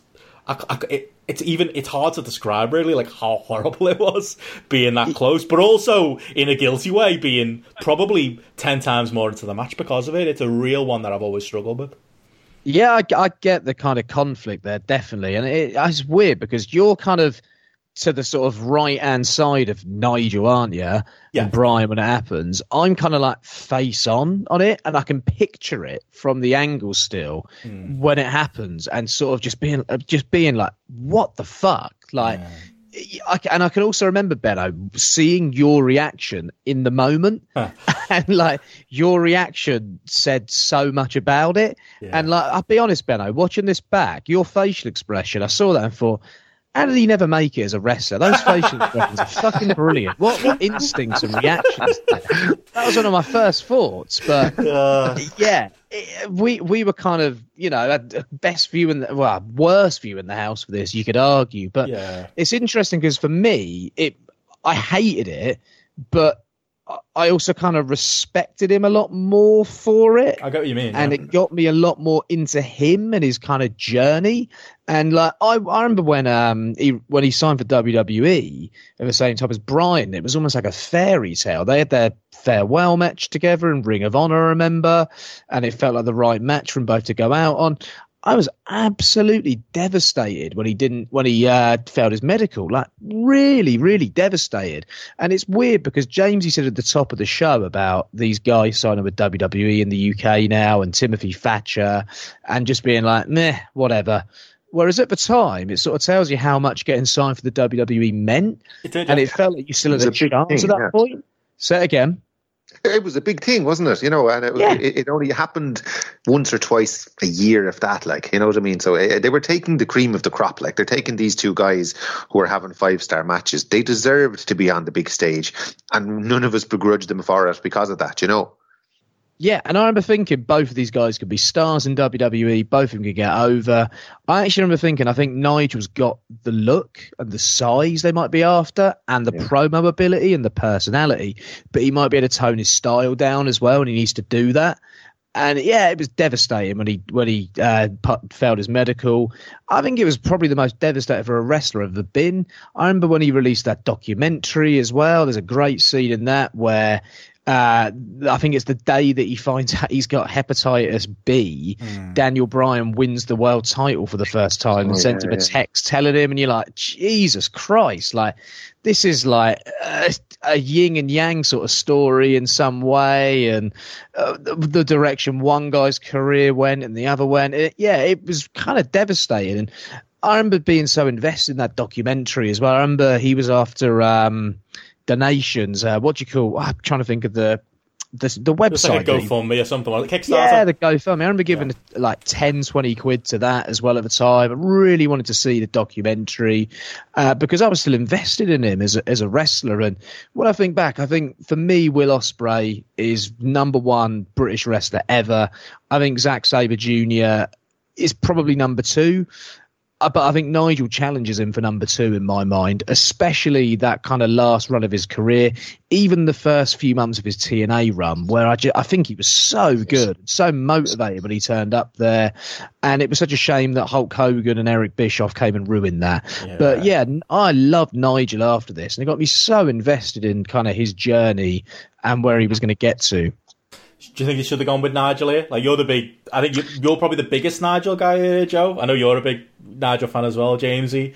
Should this have been his type? I mean, like you said, Joe, he wasn't a top guy in Ring of Honor at this point. This made him a top guy. Maybe they thought giving him the belt was too strong, but I think it's more the fact that they have Bryan cut that promo after the match and talk about giving Nigel one last chance, and that one last chance is happening in some fucking show in America, and it's not happening in Liverpool. It just felt like a misread of the room, to be honest, because there were some negative reactions in the room to that. Speaking of the VOD. For me, yeah, we'll go to that in a second. For me, it probably shouldn't have been announced there if they were doing that match. Yeah. But I thought to myself, because this was like Nigel wasn't, like we say, a made guy at this point. This made him. And it felt like it was the sort of the first big mark for him at this point in time. And it felt like they should have come back 6 months later and put the belt on him. I think the plan was, because they came back 6 months later and he faced Joe, and that was an amazing match as well. And I think he faced Jimmy Rave the next night. And then they were meant to come back, I remember, 6 months later.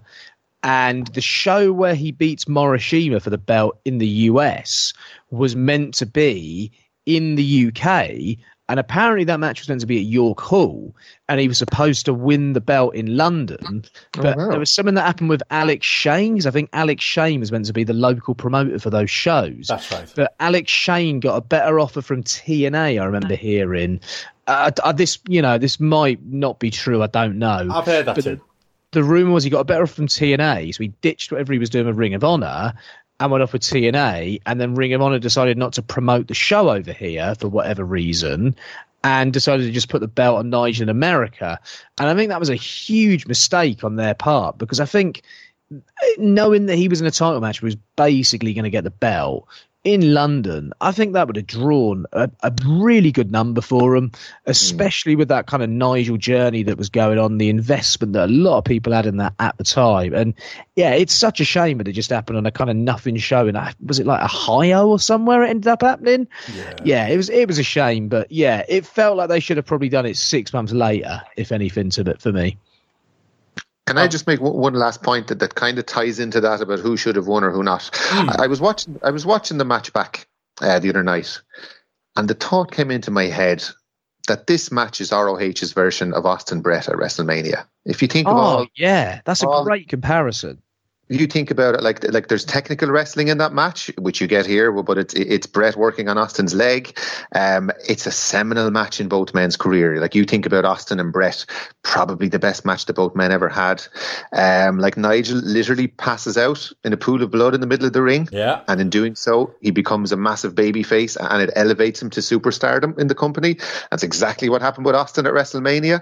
And you talk about a comparison, like Danielson, the killer heel, like Brett turns heel in that match as well, and that whole match cements Danielson as this remorseless technician who literally will do anything to win him. Like, look what he did to Nigel to hold on to that title, So if you talk about guys, what was the best result of the match? I don't have a huge problem with how the match turned out, because it elevated both of them. You know what I mean? We got Danielson continuing on as champion, and he was a great champion, but it brought Nigel up to the main event level. So, nobody comes out of that match diminished. Yes, maybe the moment of seeing Nigel winning the title would have been nice, but as a piece of wrestling business and as a piece of wrestling storytelling and as a match that propelled two wrestlers down a different path, it's up there with Austin Brett as one of the great pieces of storytelling that I can think of. I completely agree. But you know what else it's got as well, which Austin Brett has? I think that Austin Brett is a match about their instincts as well. And I thought both guys' instincts in this were so good. Like, Bryan is such an instinctive wrestler, and I thought this was the best of him here. But also, it's a match that elevates both guys, and it's a work of art, but it also feels really raw. And I think the raw feeling of the match as well gives it that something extra. You think about those NXT matches that we're supposed to think are classics these days, and how scripted and sort of laid out to within an inch of their, overproduced to within an inch of their life they feel. This doesn't feel in any way overproduced. It feels so raw, and it's so much better for that sort of raw element and the fact that they can use their instincts as wrestlers in the match, play off the crowd, read the crowd, and my God, did it work. Yeah, it's one for me, to your point, James, where I think the match itself is a 5-star match, and it's better because it's a tragedy. There's an argument for it's probably hindsight. It is, yeah, like a romantic tragedy is the way I've heard that one being put. There's something to that, and I think it'd be a worse match almost if Nigel won. From a booking point of view, there's an argument, but I think, like Joe said, it's a retrospective argument, isn't it? They probably thought they were going to get another chance to go with Nigel, and or maybe do a big London one, or do something else. Maybe maybe we can forgive them on that point. But yeah, it is interesting because the crowd in the building on the night don't love it, and it is a weird for this seminal show. It does feel like some people almost were going home unhappy. Chief of which I couldn't help but notice on the VOD there was a young lad to the right of me, front row, who was really. Speaking of your Nigel McGuinness fandom here, Joe, what a difference that makes, because there's a moment there, isn't there, where Daniel Bryan's in the ring and he gets hit by a stray object. Is any thoughts on that? Anything you want to say?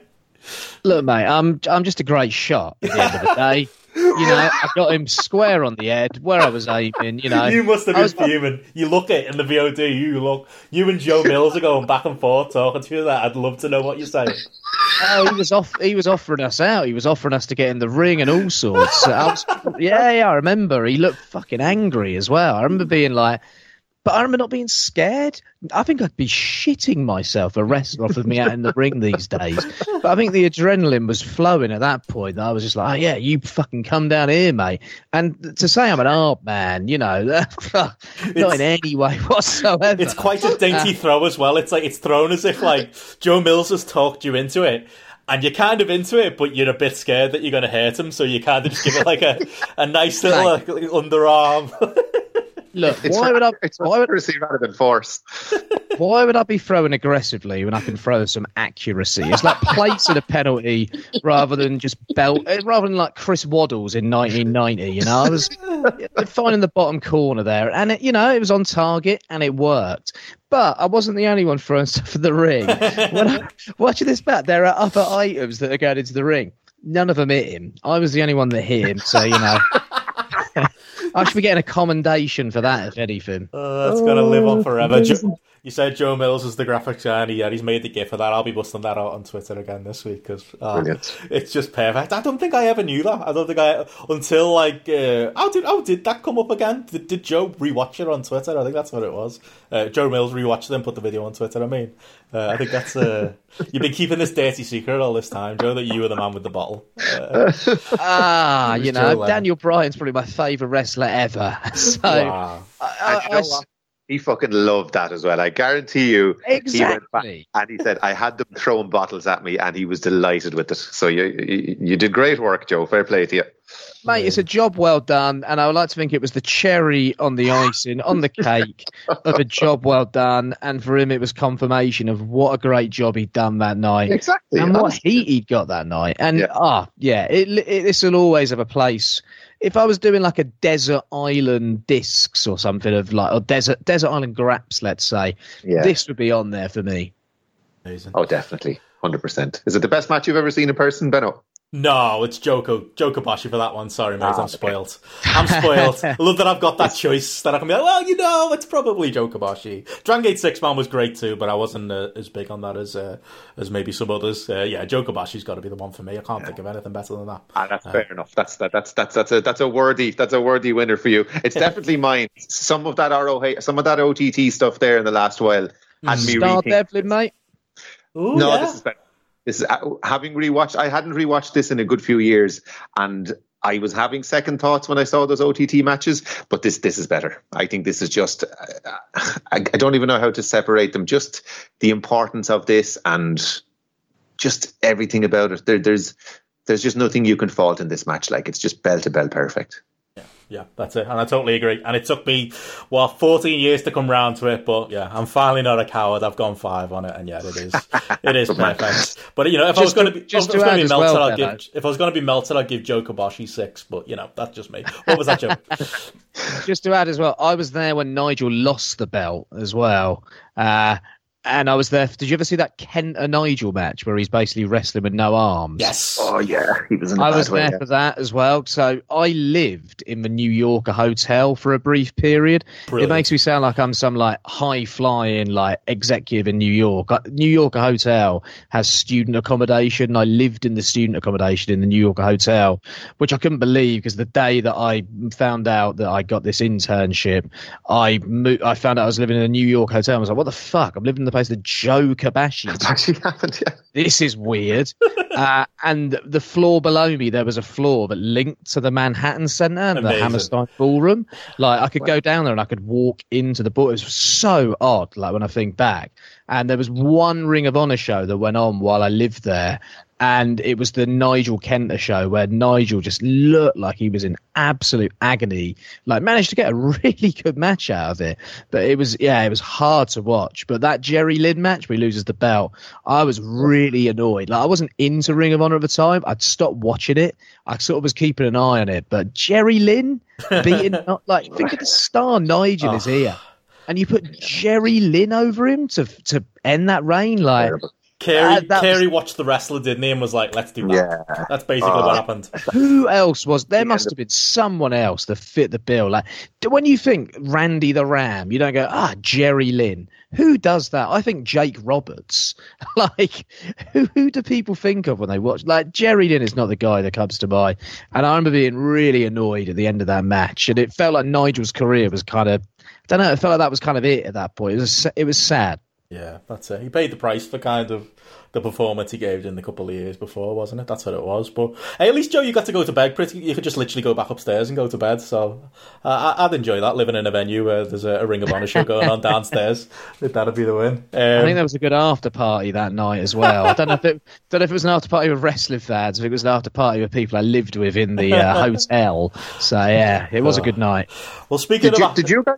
Yeah, I was going to ask the same question. Did you guys go to the after party for this? Yeah, I didn't. Because I think because I was wanting to be up early in the morning for the bus. I'm pretty sure I went straight back. I definitely, because it was next door in the Grafton. It's famous in Liverpool for being the Grabba Club, and it's what you imagine it is when I say that phrase. It's like literally throughout the 90s and the early 2000s, it was a venue where you would go. This is literally next door to the Olympia. You would pay, I think it was £15 entry, and it was all you could drink all night. Yeah. That was the gimmick. Amazing. I believe they did that for the ROH as well. Did you go, did you?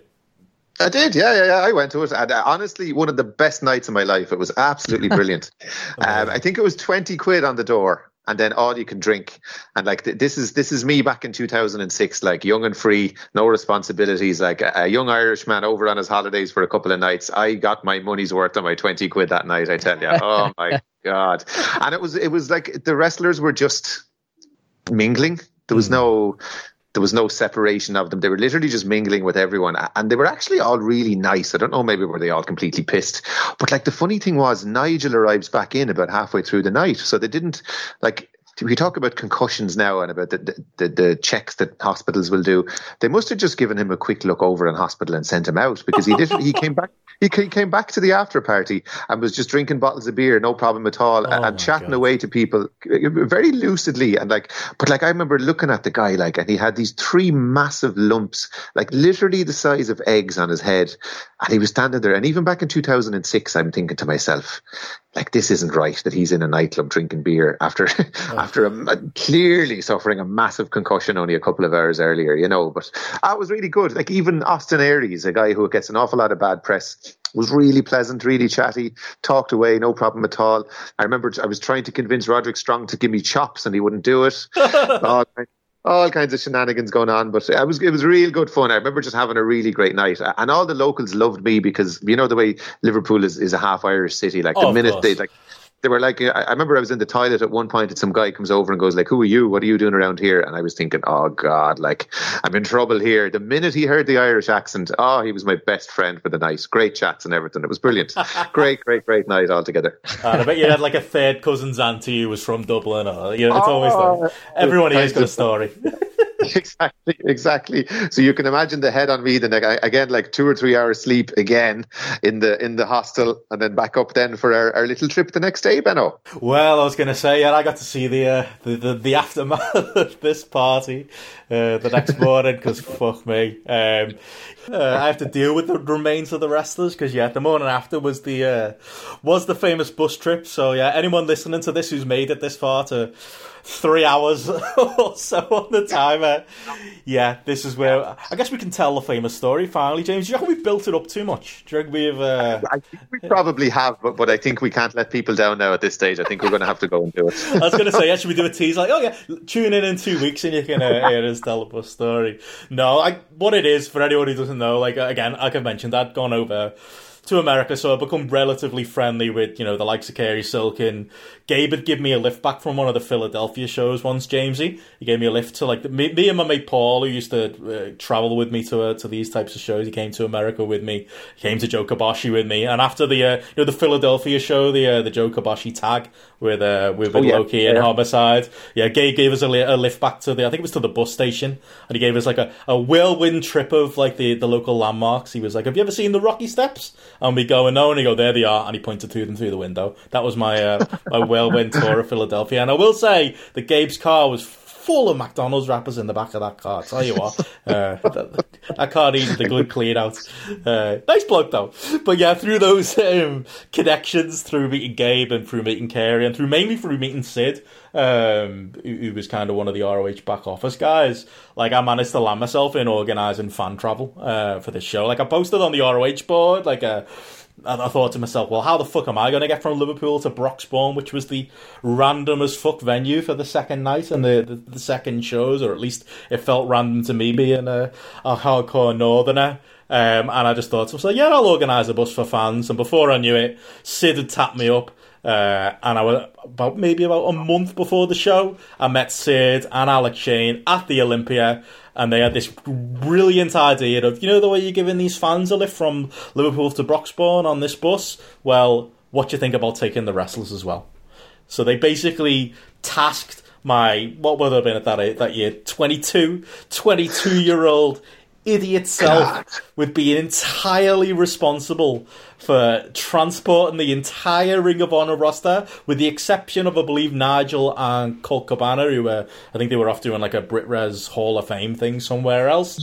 But Danielson, I think. Oh yeah, and Danielson, that's what it was. Yeah. So maybe Nigel. Well, I did see Nigel at the hotel. Maybe he was on the bus. But yeah, I was responsible for the rest of the roster though and getting them down there. I think back now and think I could have just been some chancer who'd invented that he'd hired a bus, put a thread on the ROH board. I had a load of people like you send me 30 quid. Absolutely. And then I could have just done a runner with the money. But yeah, they trusted me for that. That was actually, we mentioned earlier about like our first interactions. I think our first interaction was probably on the bus itself, but our first interaction online was you and me going back and forth on the old email, Jimmy. Sorting out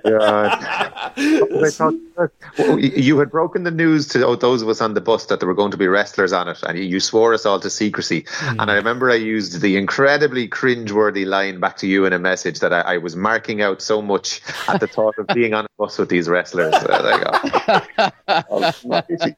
What was I thinking? Where were you, Joe? How come you didn't get my bus? I didn't go to the second show. I think I'd you know what? Maybe I didn't want to call in sick for work for 2 days in a row or something. I don't know. Yeah. Like when I'm thinking back, like I know that I had to get a really early bus back. And all I remember about the next day was you ringing me, Benno, while I was on the bus because someone dropped out. Someone dropped out and they couldn't make the show, and there was a spare ticket that you offered me for free. Oh wow! And I remember answering the phone to you at like 7:30 in the morning, but just sort of in a bit of a daze and being kind of like, fuck, because I was already on the bus, so I probably would have gone if I'd have known beforehand. But yeah, you know what? I didn't really miss out much. I wish I was on that bus. It sounds like a cracking journey, but yeah, all I remember is I stopped in Stoke on this bus on the way back, and we stopped at a quick save, and it was the last time I ever saw and went in a quick save. Oh, I'm gutted about that. I'd forgotten that element of the story, yeah, that we offered you the ticket, because I ended up with loads of spares to the show. I think Alex Shane printed my tickets twice, so I had about 8 tickets to the Broxbourne show. But yeah, that's good that you weren't there, because yeah, obviously Chris from Malta was there, James and you were there, and yeah, the morning after, they basically put all the wrestlers in like, I think it was Widnes, which is miles out of Liverpool city centre. That was another thing I remember at the time. Alex Shane getting in touch with me and Sid from ROH trying to ask if I knew any good hotels in Liverpool to put the wrestlers up in. And again, being a 22-year-old idiot, I didn't. So they ended up putting them up in this random Widnes. It was either a Travelodge or a Premier Inn. And yeah, me and my mate Paul got up early. We must have rang you, Joe, at the time we got up. That John McHero with the ROH tattoo from the board went to the Olympia and like gathered the likes of James and the other fans, and me and Paul went and picked up this bus, travelled with the 2 bus drivers down to like the Wrestler Hotel in Widnes, and then we got there and it was just like everything maybe an Alex Shane organised trip like this would go like. The wrestlers had no fucking idea who we were. They had no fucking idea that we were going to be knocking on their hotel door at 7 in the morning or 7:30 in the morning, whatever time it was in the morning. And to say they weren't happy was an understatement. I can distinctly remember me and my mate Paul getting there and just kind of looking around going, right, there's no wrestlers here.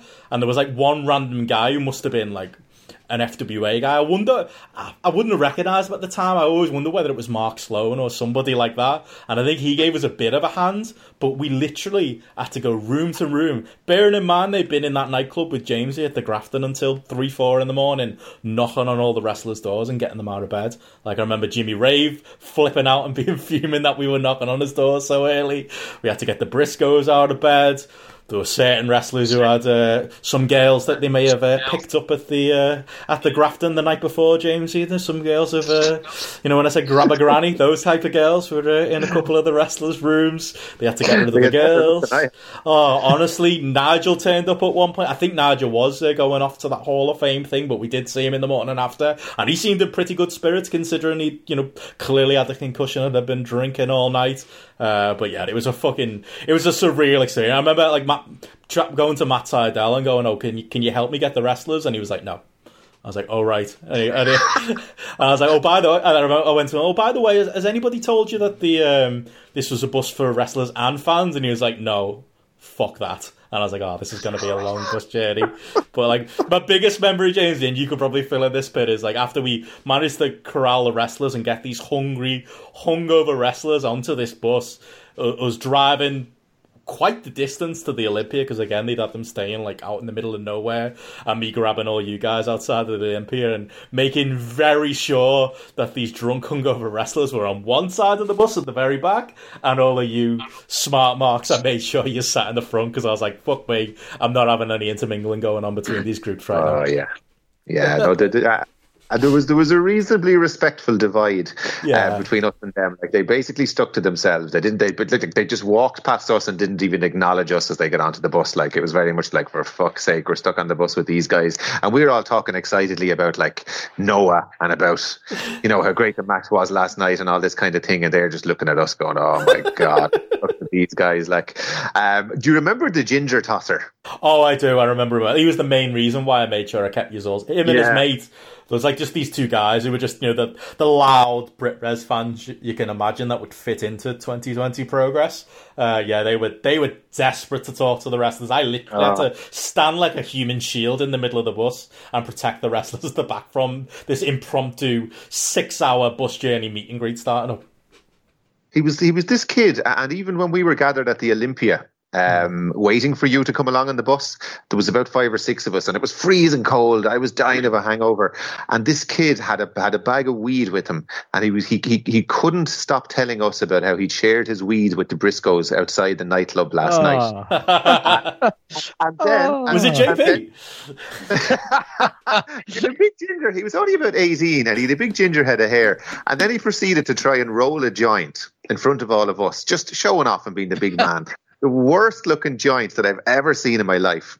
Smokes this thing, takes about 2 or 3 drags out of it. What, 7 a.m? And then has to run around the side of the Olympia and pukes his ring up because he's clearly not used to smoking weed, and he's probably barely smoked weed in his life. It was just the most hilarious. I remember all of us, none of us knew each other really that well, but we all bonded in our dislike of this fella, and it was so funny to see this guy retching and puking around the side of the Olympia at 7 a.m. just because he was trying to impress us. That's amazing. See, I didn't know that element of the story, but yeah, they were tough going, because I remember on the bus, about an hour in, you could see the wrestlers at the back of the bus were struggling. And I can't remember which one of them it was that came up to him and was like, "How long's this journey?" I remember being like, "Yeah, it's about 6 hours." And I think it might have been Prince Nana. And he just kind of looked at me like, "Are you fucking joking?" And in the end, I think we had a break planned for halfway through, and I talked the driver into stopping at a services probably about an hour into the journey just to give the wrestlers some rest. But yeah, the one thing you really missed there, Joe, was us getting off and taking them to a British service station and watching the Briscoe brothers try and work out what the fuck was going on with the food at this British. It was full English breakfast. They were looking at it with the way you would look at it today, Joe, in 2020, and it was probably about 15 quid it being at a service station as well. To say the wrestlers weren't impressed with it, would say the least, wouldn't it, James? They should have got themselves a Ginsters or something in the WH Smiths. They really should. I remember I remember Prince Nana was the most. I literally have never seen a man so hungover as Prince Nana was. And when we got to this service station, he just sat at this picnic table outside and literally just sat at this thing and had his forehead down on the wooden table and made somebody go in to buy him food. And he was just in a very, very bad way. And again, our ginger-haired friend trying to go over and make small talk to him, and you having to literally physically pull him away from Prince Nana before somebody killed him. It was just... It really was. It was like I was 22-year-old parents at that point trying to protect the rest from these smart. Was it the same fella that was bothering Gabe with the Rob Feinstein question the day before? I'd love for it to be. I hope so. Exactly. He was ginger. He was ginger and loud. Oh, that probably was. It probably was. He was just so into impressing everyone, and we all had a common enemy basically on the bus after that. It bonded the rest of us together. It was really good team bonding thing because we all had somebody to hate after that. Then. Oh, I hope he's not a listener. 14 years later, maybe he's grown up and he's sitting there cringing right now listening to this. Hopefully he is. Yeah. Speaking of interaction on the bus, we did have there was a wrestlers' court going on at the back of the bus, wasn't there, Jamesy? I'm not sure what the reason was for the wrestlers' court. I assume it was something that happened in the Grafton the night before. But yeah, we had a fun interaction with Matt Sydal. Yes, we did. Are you going to tell this or am I? Oh, I've thrown that to you there, James. I'm letting you take the ball on this one. I've said enough. I feel like Matt Sydal was the youngest wrestler of the group. Yeah. Wasn't he? Like he had only broken in recently enough, and he was kind of the guy they were picking on and that kind of thing. But whatever the reason for wrestler, then you'll have to help me out here and make sure I have this right. And you can always edit it afterwards if I say too much. They made Matt Sydal walk up and down the bus with his pants around his ankles, saying over and over, I was with a young girl last night in my hotel room and she had her finger up my ass. And he had to say that over and over walking up and down the bus. Yeah, and then he came back later on. He was like, he did the same thing. He was like, yeah, I was with a girl in the hotel last night and she put 2 fingers up my ass. And then he walked past the back of the bus. And the wrestlers in the back of the bus were pissing themselves. I don't know the context. All I know is 2 fingers was literally a chant at the show that night that I'm assuming maybe the ginger lad started, unless it was you, Jamesy. But that thing got over. I think I would have been too shy to do that, to be honest. Yeah, fuck knows what Matt Sydal did with that poor girl or what happened in the Grafton, but yeah, his punishment was to embarrass himself in front of us. Fuck me. So yeah, that was fun. I thought it was the greatest thing ever. Like, I remember there was a couple of Irish lads, and like every time I'd see them at OTT, the first thing we'd say to each other is Matt Sydal, and hold up 2 fingers at each other. This is like 10 years later. Amazing. The other big memory is like when we finally got the bus to Broxbourne after the hellish 6-hour journey. The thing was as well, I think they promised me with the money I paid that we were going to have a DVD player back then, and we were going. My plan was to throw a load of Dragon Gate on, I think, on ROH. I bet the wrestlers would have loved that. But we didn't have any entertainment, unfortunately, for the journey. But yeah, I remember when we got to the venue, the bus driver pulled out the front, and it was right at like the fan entrance, and the wrestlers just refused to get off the bus. Like, the wrestlers were just like, we're not getting off here with all these fans outside. And I had to be like, oh, sorry guys, can you, to the bus drivers, can you maybe drive around the back? I remember thinking at the time, you prima donnas, you only work for Ring of Honor. Unbelievable. We eventually managed to get them off the bus. Prince Nana was very nice, and a couple of the guys were a bit more chatty than others, the likes of Matt Sydal and Roddy Strong and that. But yeah, we managed to get them there. But again, fuck knows why they put that massive responsibility in the hands of me. And yeah, I think you and some of the lads from the bus went to the local pub, didn't you, James? Yeah, I went to the venue and picked up my freebie tickets. And yeah, I think the other big memory for me is meeting up with you and literally going to stock up with toilet paper from the local supermarket just to make sure we toilet papered Jimmy Rave, right? I reckon I walked into that venue with about 50 toilet rolls under my arm. The bus drivers were especially bemused by why there were so many wrestling fans in there with toilet roll. And like, you picture this, like, Broxbourne is a really sleepy little village as well, like, with not an awful lot happening. And this was a Sunday afternoon, and like we'd had a fair few pints in the pub as well. Like, we got there fairly early, and so we were kind of half pissed. And we all marched down, about 8 or 9 wrestling fans en masse into this place, and pretty much bought every bit of toilet paper they had in the whole place. and the poor girl, like, there was literally just one checkout working, so a queue of us of 9 people. And I remember Drew, who was with us, I'm sure he's listening, hi Drew, was starting to explain to the girl why we needed all the toilet paper, and we were like, no, don't tell the truth. The truth is far The truth of why we need this toilet paper is far more embarrassing and complicated than anything she has in her head about us at the moment. So just let her kind of imagine what we need it for rather than telling her.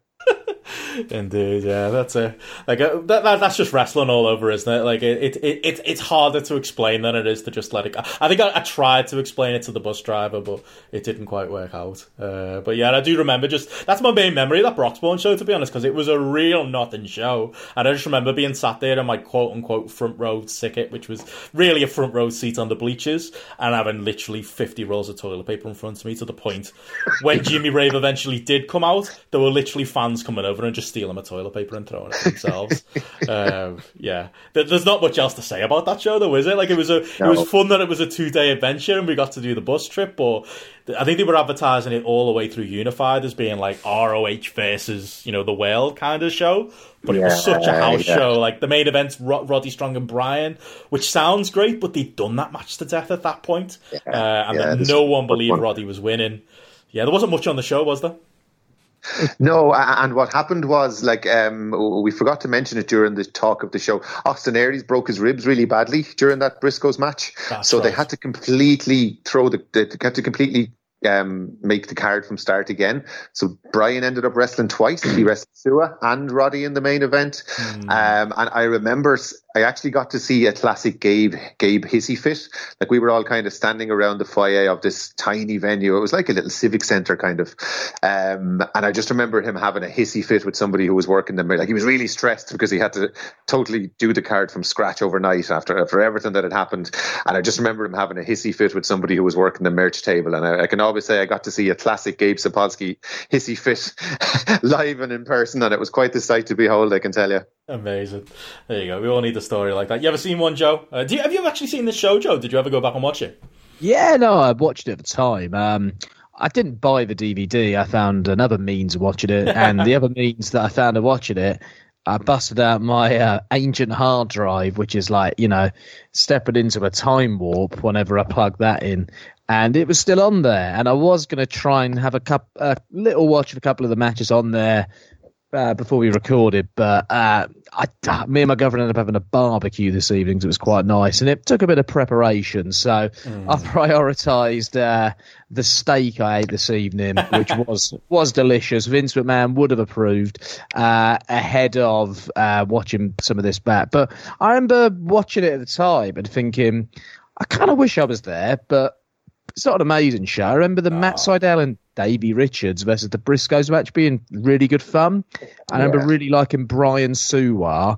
But other than that, I remember it being a pretty sort of nothing show, very much a Ring of Honor B show, if anything. I was always just wondering why the fuck it took place in Broxbourne, if I'm honest. Yeah, it was such an odd choice because it's just a not tiny venue, and it was like a regular Brit-Res Haunt at that point, but it was a lot smaller than the capacity they were doing for the Olympia. It was completely the other end of the country, and there were lots of fans like us travelling down. I get it, because, you want your Southern fans to have somewhere to go to as well. But do London, do something where they're this is the thing that the likes of Alex Shane, I think, really overlook when they do stuff like this. Do someone with proper transport links. All right, you're going to have to pay a little bit more for a venue, but surely you're going to get more people if you pay for somewhere where there are decent transport links. It's somewhere you can have a bit of a day out at the same time. Broxbourne is not that place. No. It was such a stupid choice for a venue. I never got it. 400 capacity as well. Just an odd one. It had a nice garden outside, didn't it, James? I can say that for it. But other than that, it was very much a house show, that second one. And Nigel's follow-up to that match with Bryan was a 6-man with him teaming with Colt Cabana and Robbie Brookside against Chad Collier and the Kings of Wrestling. It was just odd. Non-canon. And if anybody is rushing back to watch some retro Ring of Honor after listening to this podcast, it's absolutely one you can skip. I suppose we've gone very long, lads. Anything else you want to wrap up with? I can't believe it. I'm sure we'll revisit Retro ROH in some form, whether it be here or Grapple at some point. But I don't know. Any closing thoughts? What a time to be alive, lads! I'm glad it happened. I'm glad that we all, in our various ways, reconnected all these years later. Well, again, real important show in my fandom and in my life, and yeah, I've got plenty of friends to show for it from that show. Not just you guys, other guys like our mate Chris from Malta and many other people that I met over that weekend too.